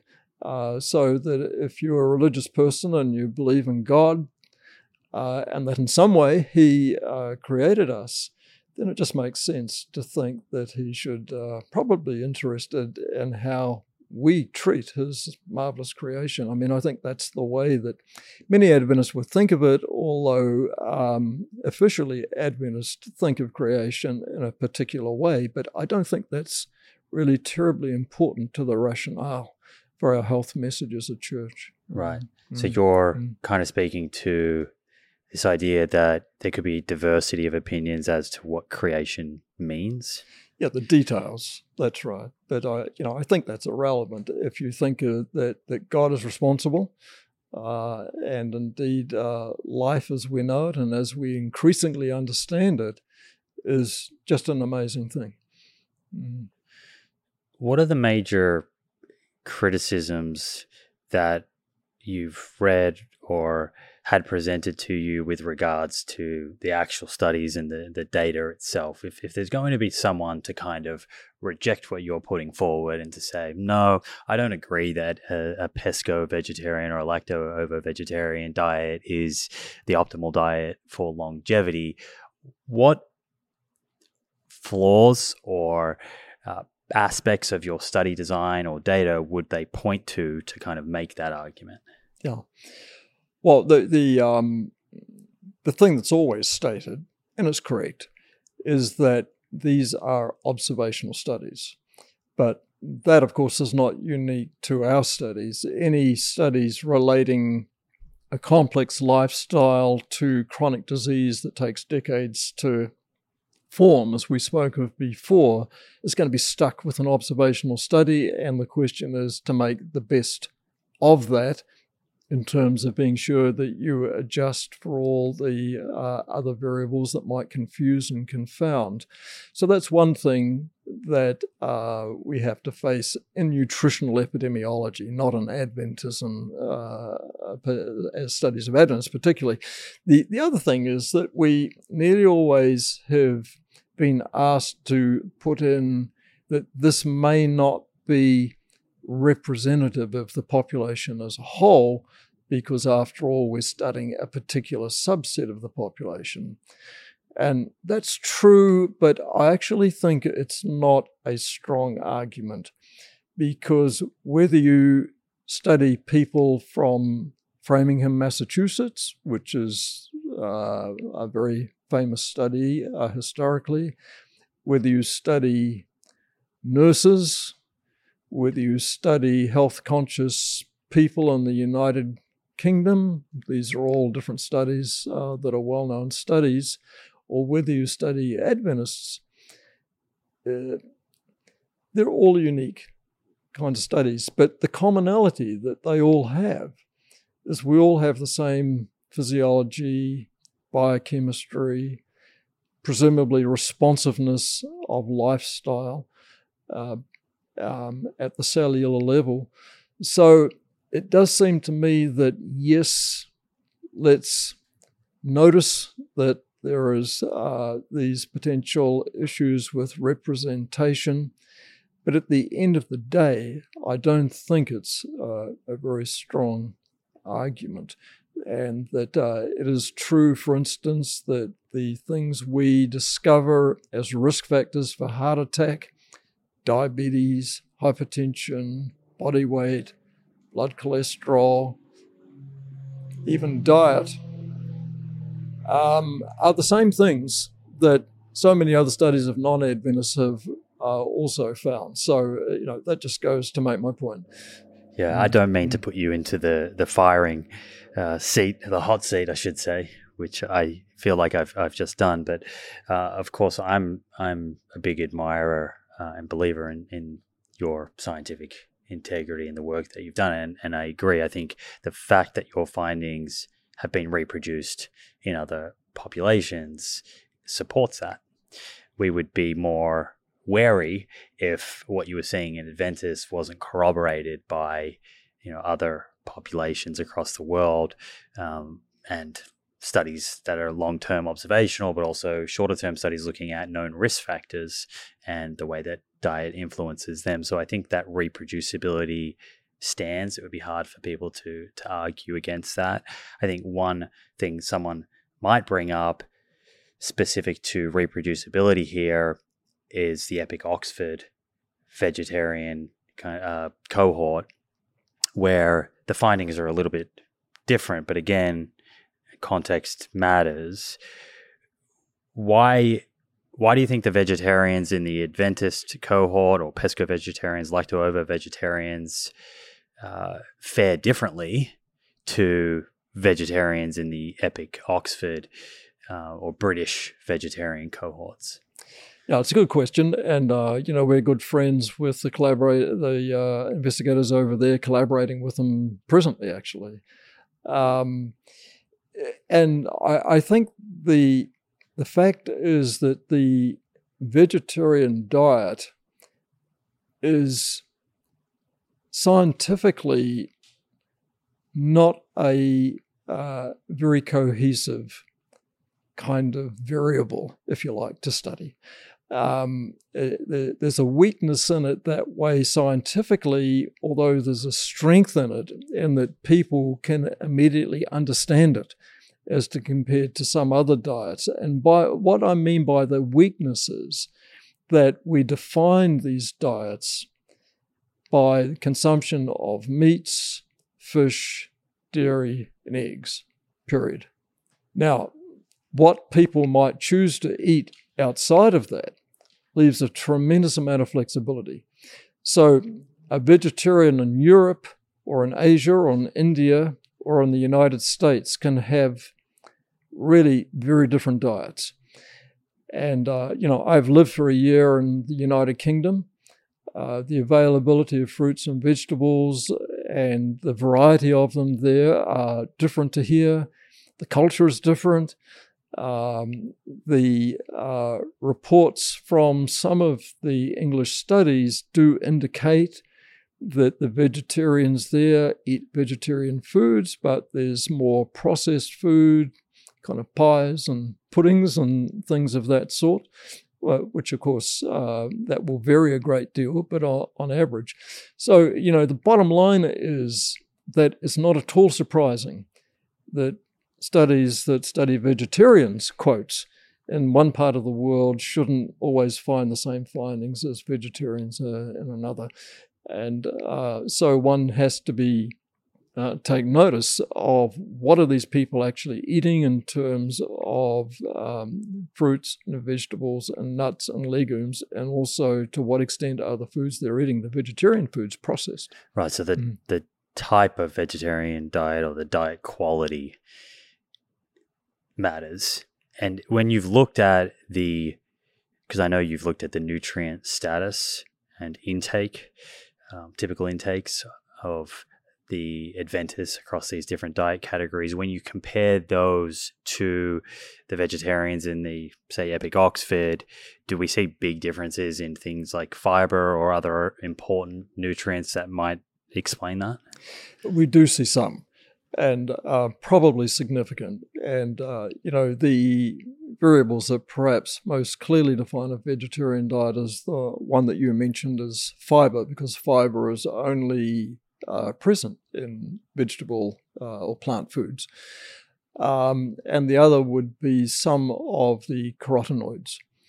And in both of those variables, we do find fairly sizable differences in the reports from the two communities.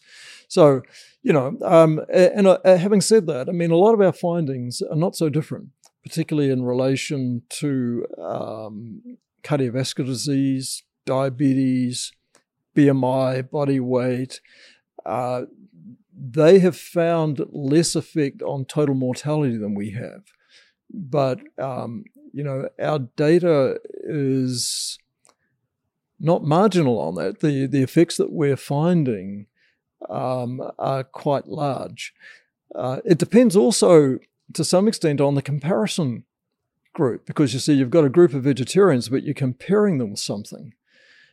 And in the UK, the comparison group might be different to the United States when we're comparing, for instance, Adventists to non-Adventists, not so much when we compare Adventists of different kinds.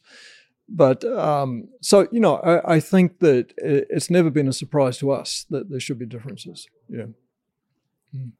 This kind of reminds me of a comment that I got on one of my recent YouTube episodes, and it speaks to diet quality. This comment was by the username Fatter Burrito, which I thought was interesting. But he or she said, and thank you for commenting if you're listening, I doubt they are, a cheeseburger is not carnivore. That's why I don't trust these studies. People that are saying they're eating red meat and getting heart attacks are also eating cheeseburgers and other crap. So they're speaking directly here to diet quality, and I guess that brings us back to healthy user bias. But just to reiterate this point here, how are you making sure that something like red meat intake, for example, or animal food intake is not also tracking with the consumption of, quote unquote, foods that we would call junk food? Yeah, no, a good point.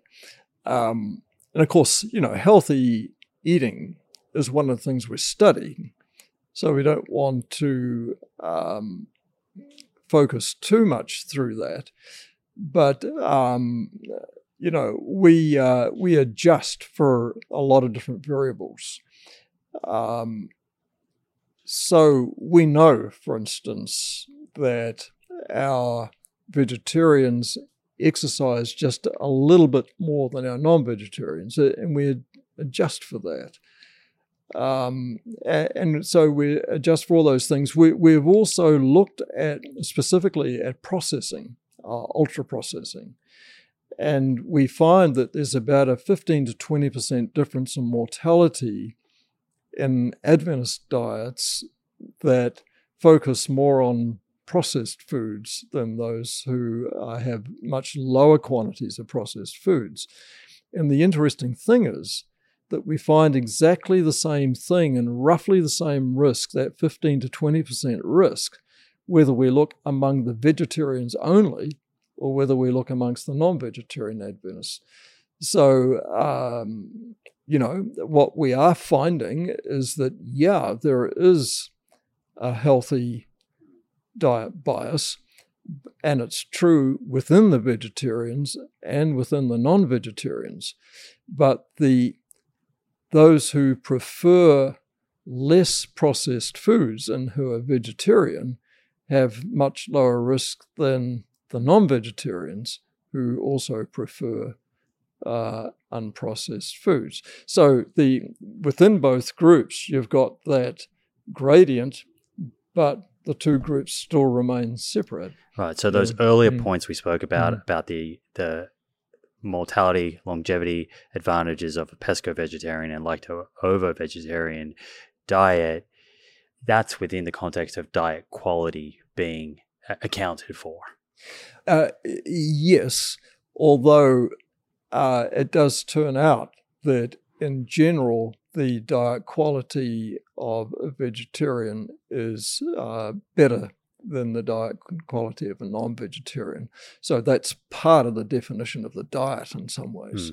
And that difference in diet quality explains some of the difference that you see in mortality? I think it does, yes. Right. Yeah. Which then someone who, let's say, was arguing for a non-vegetarian diet here would say if the non-vegetarian subjects had a higher diet quality, you might not see a significant difference. I think that's partially true. Certainly we continue to see a significant difference in cardiovascular disease. It's not so clear in the other causes of death that we look at. Particularly, it's not so clear in cancer. With the cancers, we're actually finding that it seems to be perhaps more specific items, like the milk that I've mentioned in the prostate and breast cancers, and red meats for sure, and particularly processed red meats for colorectal cancers. For other cancers, it's not yet as clear-cut. We're finding, for instance, differences in mortality from pancreatic cancer and from lung cancer. And we've not really had the opportunity yet to dig deeper into those to find what might be going on. Yeah, I briefly read a paper of yours that was looking at DNA methylation, which is a bit of a mouthful. It might be a new term for some. It's not something that I've spoken about on this show before. What is DNA methylation? Why were you interested in looking at that, and what was the importance, if any at all, of the results that you found? Yeah, well, this was somewhat of a preliminary study because we only had DNA methylation at that time on about 100 people. What DNA methylation is, we each have roughly around 20,000 genes, but there's a great deal more in our DNA outside of genes that has to do with gene expression. And we don't understand too much about that now, but we do know that methyl groups in particular places through the DNA and the genome are one factor that controls the expression of these 20,000 genes. And it turns out that there are probably several million of these places where DNA can attach. And currently, the kind of platforms that one can get if you submit blood products for DNA methylation assay will give us results in about 800,000 of these. In our published data, it was more like 350,000. It was a few years ago. And so you've got this kind of weird situation analytically that, in our case, we had 100 people, which is a small group. But on each of those people, we had 800,000, or actually 350,000 on that group, variables and got results from. So we were interested in finding out, did the pattern of methylation across the whole genome differ between vegans and non-vegetarian Adventists? And we found evidence to support the fact that that was the case in nearly 10% of the methylation sites. Now, what that all means and the details of that are very unclear at the moment, but again, it's another indication that what we're seeing behaviorally is having impact in terms of mechanisms in biology. What are the other, major mechanisms that you think explain some of these health outcome results that you see where, depending on the type of vegetarian dietary pattern, there's kind of typical or consistent finding that lower risk of cardiometabolic disease, for example? What do you think are the main drivers of that or explanations from a mechanism point of view? I think the main mechanism that we understand is inflammation. Inflammation, we know, is a potent factor, causal factor in cardiovascular disease. It's also a potent causal factor in many cancers. another mechanism that we kind of suspect, but we've never had the opportunity yet to investigate in the way we should, is the whole possibility of autoimmune problems that can affect inflammatory bowel disease, for instance, can affect different kinds of arthritis, rheumatoid arthritis, and so forth. BMI also, the major differences that we see in body weight, I mean, that can have influence on different kinds of arthritis and diabetes. For instance, where we know that our vegetarians, as compared to our non-vegetarian Adventists, have only about 1/3 the risk of diabetes, high blood pressure.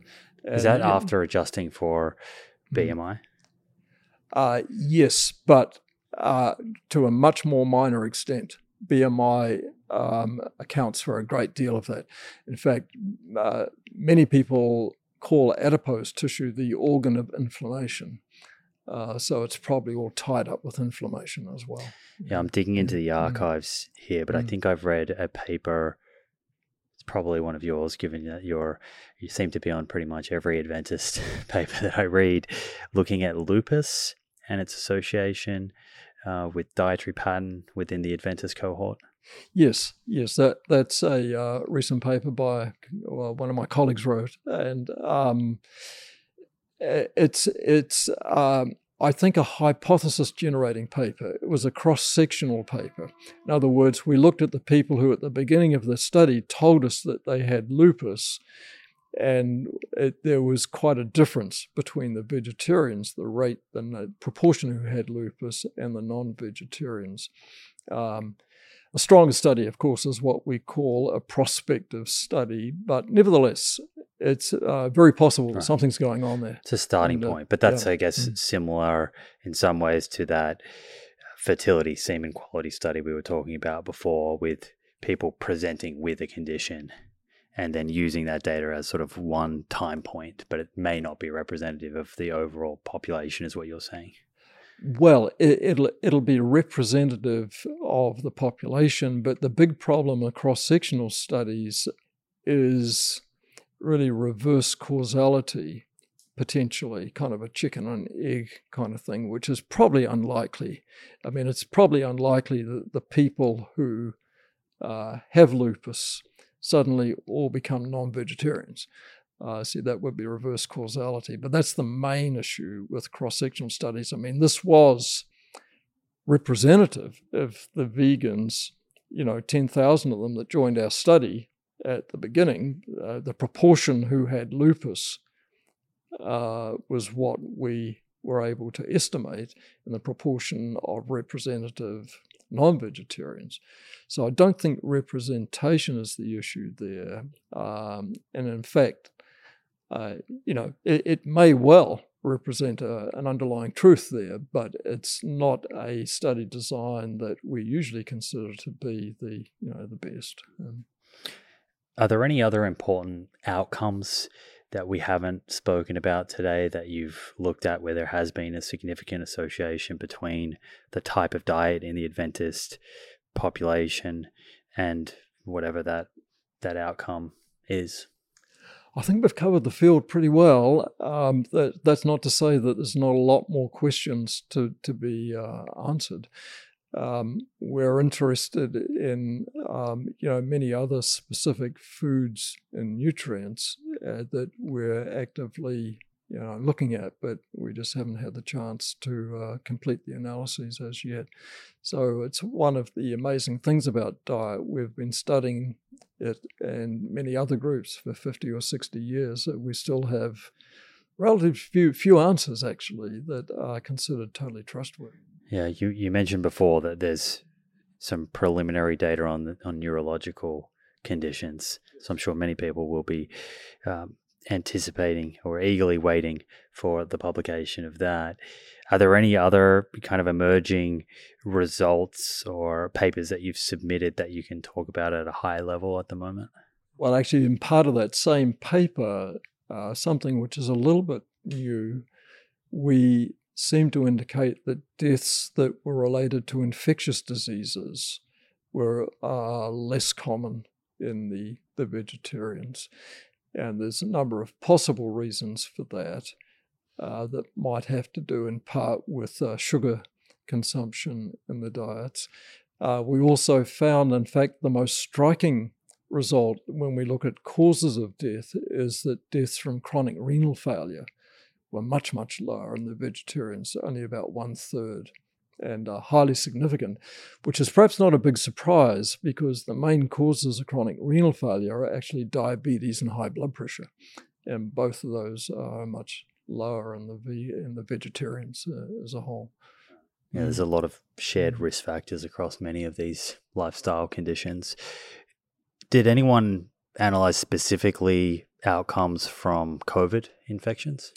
No, we were asked many times whether we could do that, but it turned out the way our study was organized and the fact that it was dispersed right across the United States made it very difficult to do that without major funding that we couldn't quickly get together. Have you seen the latest Danish dietary guidelines? I realize that's a funny question to ask. I have not, although interestingly, I presented to that group 6 months ago. Tell me about them. Well, I think that they're probably the most science-supported guidelines that I've seen. Health Canada's are also great. Yeah. There's some other contenders up there, but they are sort of explicitly stating now to eat plant-rich. Very much what you described before. They advise to consume fatty fish. Low-fat dairy is in their recommendation. Drink water for thirst. Nuts and seeds, dark leafy greens, all these sorts of things. Whole grains over refined grains. I think a very simple set of guidelines and a nice PDF for people to kind of refer to. But the dairy recommendation, low-fat dairy, it's not something we spoke about, but do you have a preference for low versus full-fat dairy? And what would you say to someone who has just consumed a lot of information, be it online or in books, and is led to believe that dairy increases IGF-1, and that's just bad news, plural? Yeah.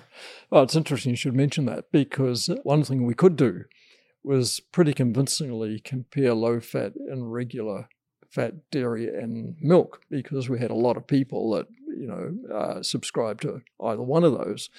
And so we looked at that very carefully. And this was with respect to the prostate and breast cancers again. In both cases, we found virtually no difference in the increased risk whether the milk or the dairy was low fat or regular fat.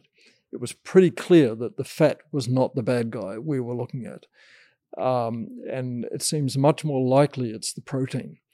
And that's interesting because it's that which is, I think, pretty well agreed on now is the active principle in raising IGF-1. And it turns out that IGF-1 is also an acknowledged risk factor for both breast and prostate cancers. So that could be another mechanism for the activity of the dairy milk, but it's probably not the fat. Right.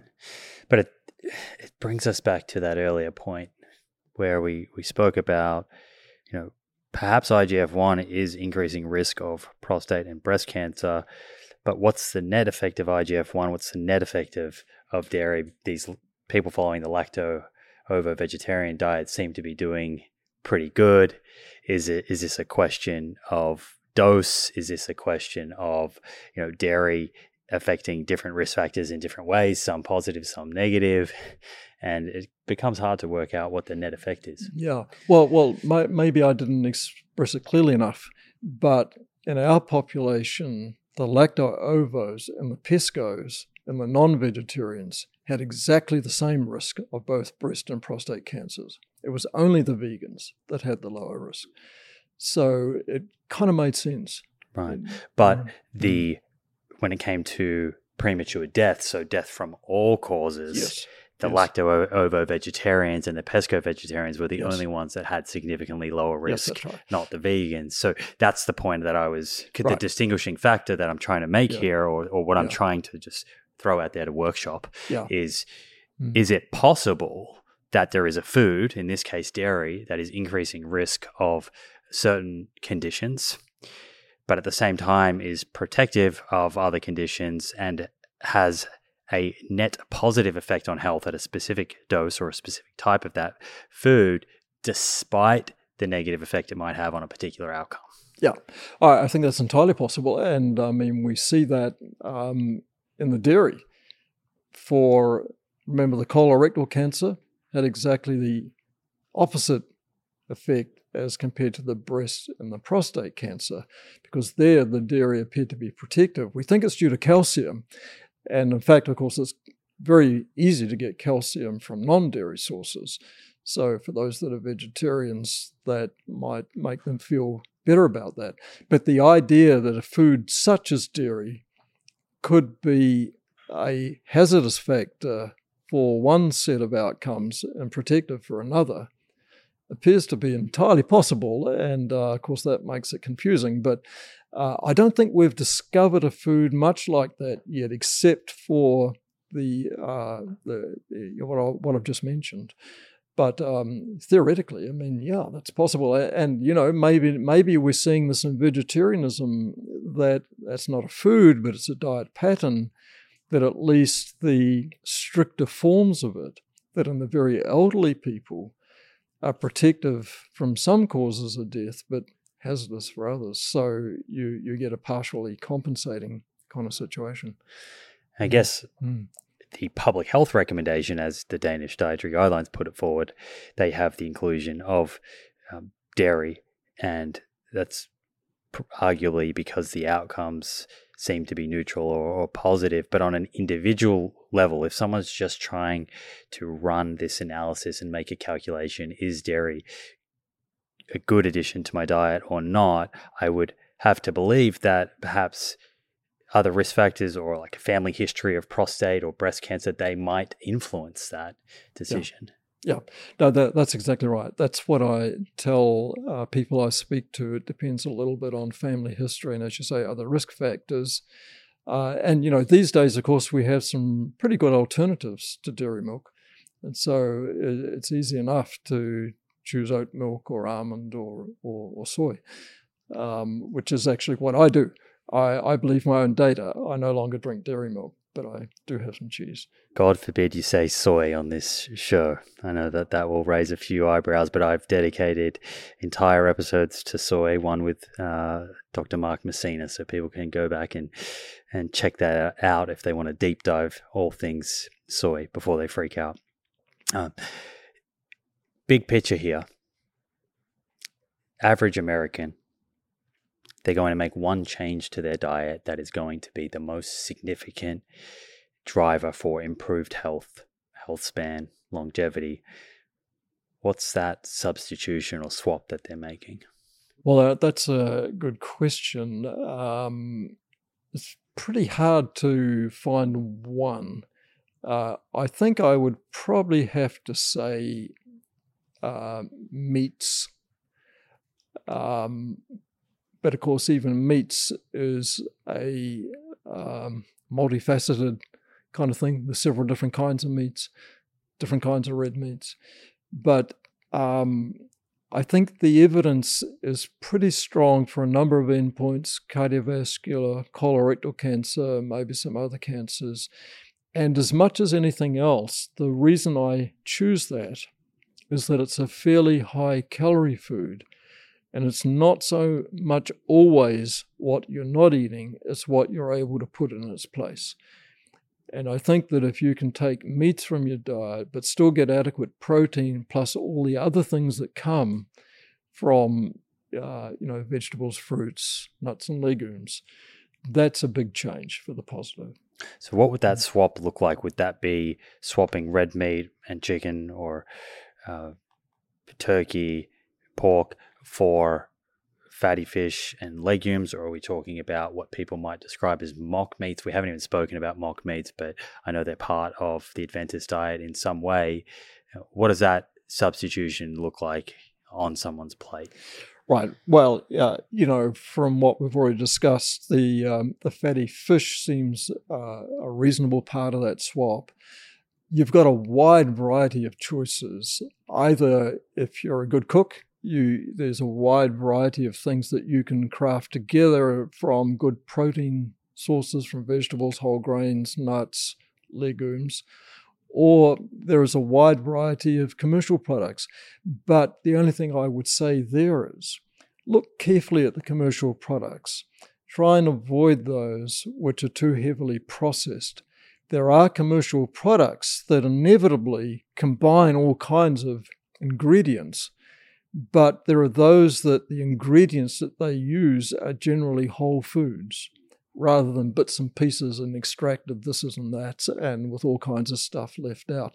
So be a little bit wise in the choices you make. But there are all kinds of meat analogues, as we call them, that are based on soy many times, or nuts, or whole grains actually, and these days peas as well, and other legumes.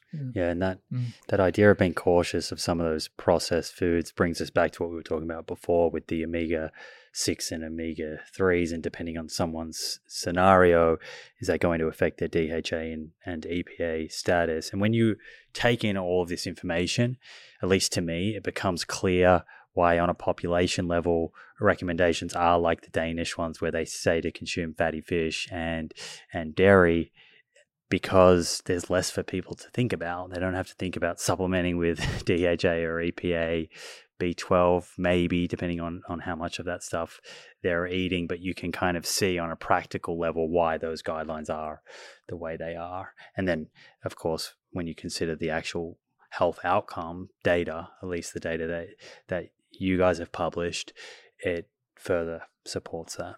Yeah, no, I would agree with that. I think it's important to keep your recommendations pretty simple, and I think it's a weakness of some of the other good diets that have been proposed that they have kind of scoring systems, which the average person, if you can put together recommendations and 3 or 4 things that people can keep in their heads, I think that's a big advantage. Looking forward, as a scientist that's been in this area of observational epidemiology, nutrition science for 4 decades now, where do you see the field progressing to, the advancements that are needed to fill in the blanks to give us more certainty? We spoke about certainty. That's what science is about, trying to move us closer to a truth and become more certain. How is the field going to achieve that? Well, I think there's a great need to supplement the epidemiologic data, which is, largely based on questionnaire information about diet, with more biological data. Many studies now, including our own to a relatively small extent, are collecting biorepositories that you have blood samples and other samples from thousands of people. So you can look for mechanisms that support the idea that certain diets that people tell you about are actually doing something biologically. So that's one thing that I think for sure is going to improve. And this high-dimensional stuff that I mentioned, the DNA methylation, the metabolic metabolome kind of data, I think we need to get a better understanding of how to take the hundreds and thousands of data points that you end up from there and try and collapse them to understandable chunks that are meaningful in terms of what's going on at the cellular level. The other thing that I think is really necessary is that there's been a huge focus on cardiovascular disease and cancer, to a lesser extent, I guess, life expectancy and longevity, but much less focus on many of the less common but really important conditions that interfere with people's quality of life and perhaps increase mortality. And that's understandable because they're a little bit less common. That means they're more expensive, they're harder to gather adequate data from. But I think there's a great deal to be learnt there, and I just hope that we can be part of that. That first point that you mentioned there about biomarker data reminds me of Walter Willett published a paper recently on red meat and diabetes. And within that paper, I thought this was really neat. They had this population where they had data on how people were eating from food frequency questionnaires. And then they had biomarker data, which is a way, I guess, of corroborating the food frequency questionnaire data. Does it line up? And then they were able to adjust at the large population level the food frequency questionnaire based on what they found in the biomarker data, and that actually strengthened, not weakened, the results. So I think that, as you say, is an interesting space. So hopefully we'll see more and more of these observational studies include in their analysis if they have the biomarker data. Yeah, that's right. And, one of the things that we know as statisticians and mathematicians, that when you have an error in what people tell you about what they eat, you would think somewhat naively it may be that there's a group of people who underestimate what they eat and there's another group who overestimate, and therefore it would all balance out. It doesn't. The way that statistics work, errors in both directions tend to give results that minimize the appearance of risk. In other words, for those who understand relative risks, one group is twice as likely to get it as the other group. It drives that truth of twice as likely to get it back towards a 1, which means they're equally likely to get it. And that effect can be major. So the errors in your data tend to drive it back to no significance difference. Right. So if there was less error, what you're saying, if there was greater accuracy in recall, then it would stand that some of the effect sizes we're seeing could be bigger than what we actually see in the data, not the reverse, which is the argument that's made that food frequency questionnaires are not accurate, therefore we can't trust the effect size. Right. See, we've done something a little bit similar to what Walt did. We don't have as big a biorepository as him, but we do have a large group of people that gave us 6 24-hour recalls of their diet, which are much more accurate, we think, and these 6 were scattered throughout a year. So we think that they give us much better data than the food frequency. Well, we could adjust the food frequency data by using those recalls, and when we did that, it roughly doubled the effect size, like it was about 1.3 comparing extremes of dairy intake for breast and prostate cancer with the milk again.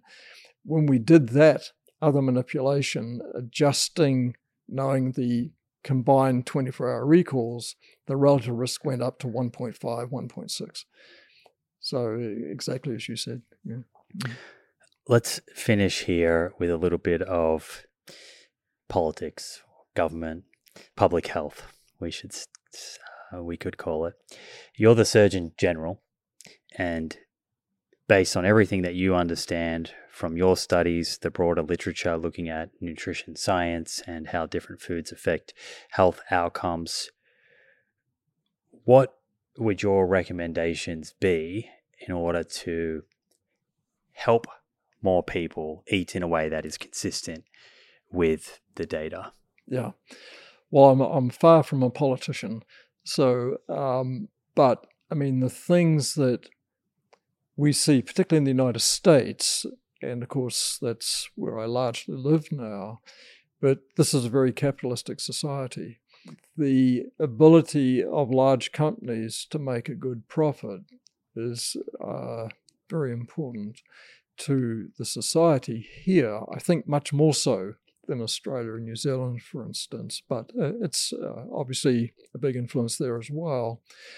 So it's very hard, even for a Surgeon General, I think, to put in place the kind of regulations that would be politically acceptable, which would be nevertheless good for the population. The amount of advertising that goes into foods which nobody should be consuming. We had an interesting experience in the 1990s. As I mentioned before, we were the first looked at nuts in relation to heart disease. The nut industry got pretty excited about that, as you can imagine. They wanted to use our data and other supporting data that quickly came to pass to advertise nuts. It turned out that the hurdles in terms of policies and so forth to advertise a natural food were much higher than it took to advertise some dietary supplement for which there was absolutely no evidence at all. And that just makes no sense. Other things that I see that really need a lot of correcting here, and I don't know exactly politically how one could go about it, but the number of restaurants that will provide inexpensive food in mountainous quantities is obviously a huge problem for the society. I mean, I'm a cardiologist. The number of people I treat who are in the 300 to 400 pound range is a disaster. And fortunately, we have some medications coming out these days which can help, but that doesn't make a lot of sense, does it? I mean, I suppose it makes sense to kind of companies. They feed people up and then they charge them a lot for drugs to slim them down again. But somehow none of that makes any sense. Yeah, it's not addressing the environment that's leading to the obesity in the first place.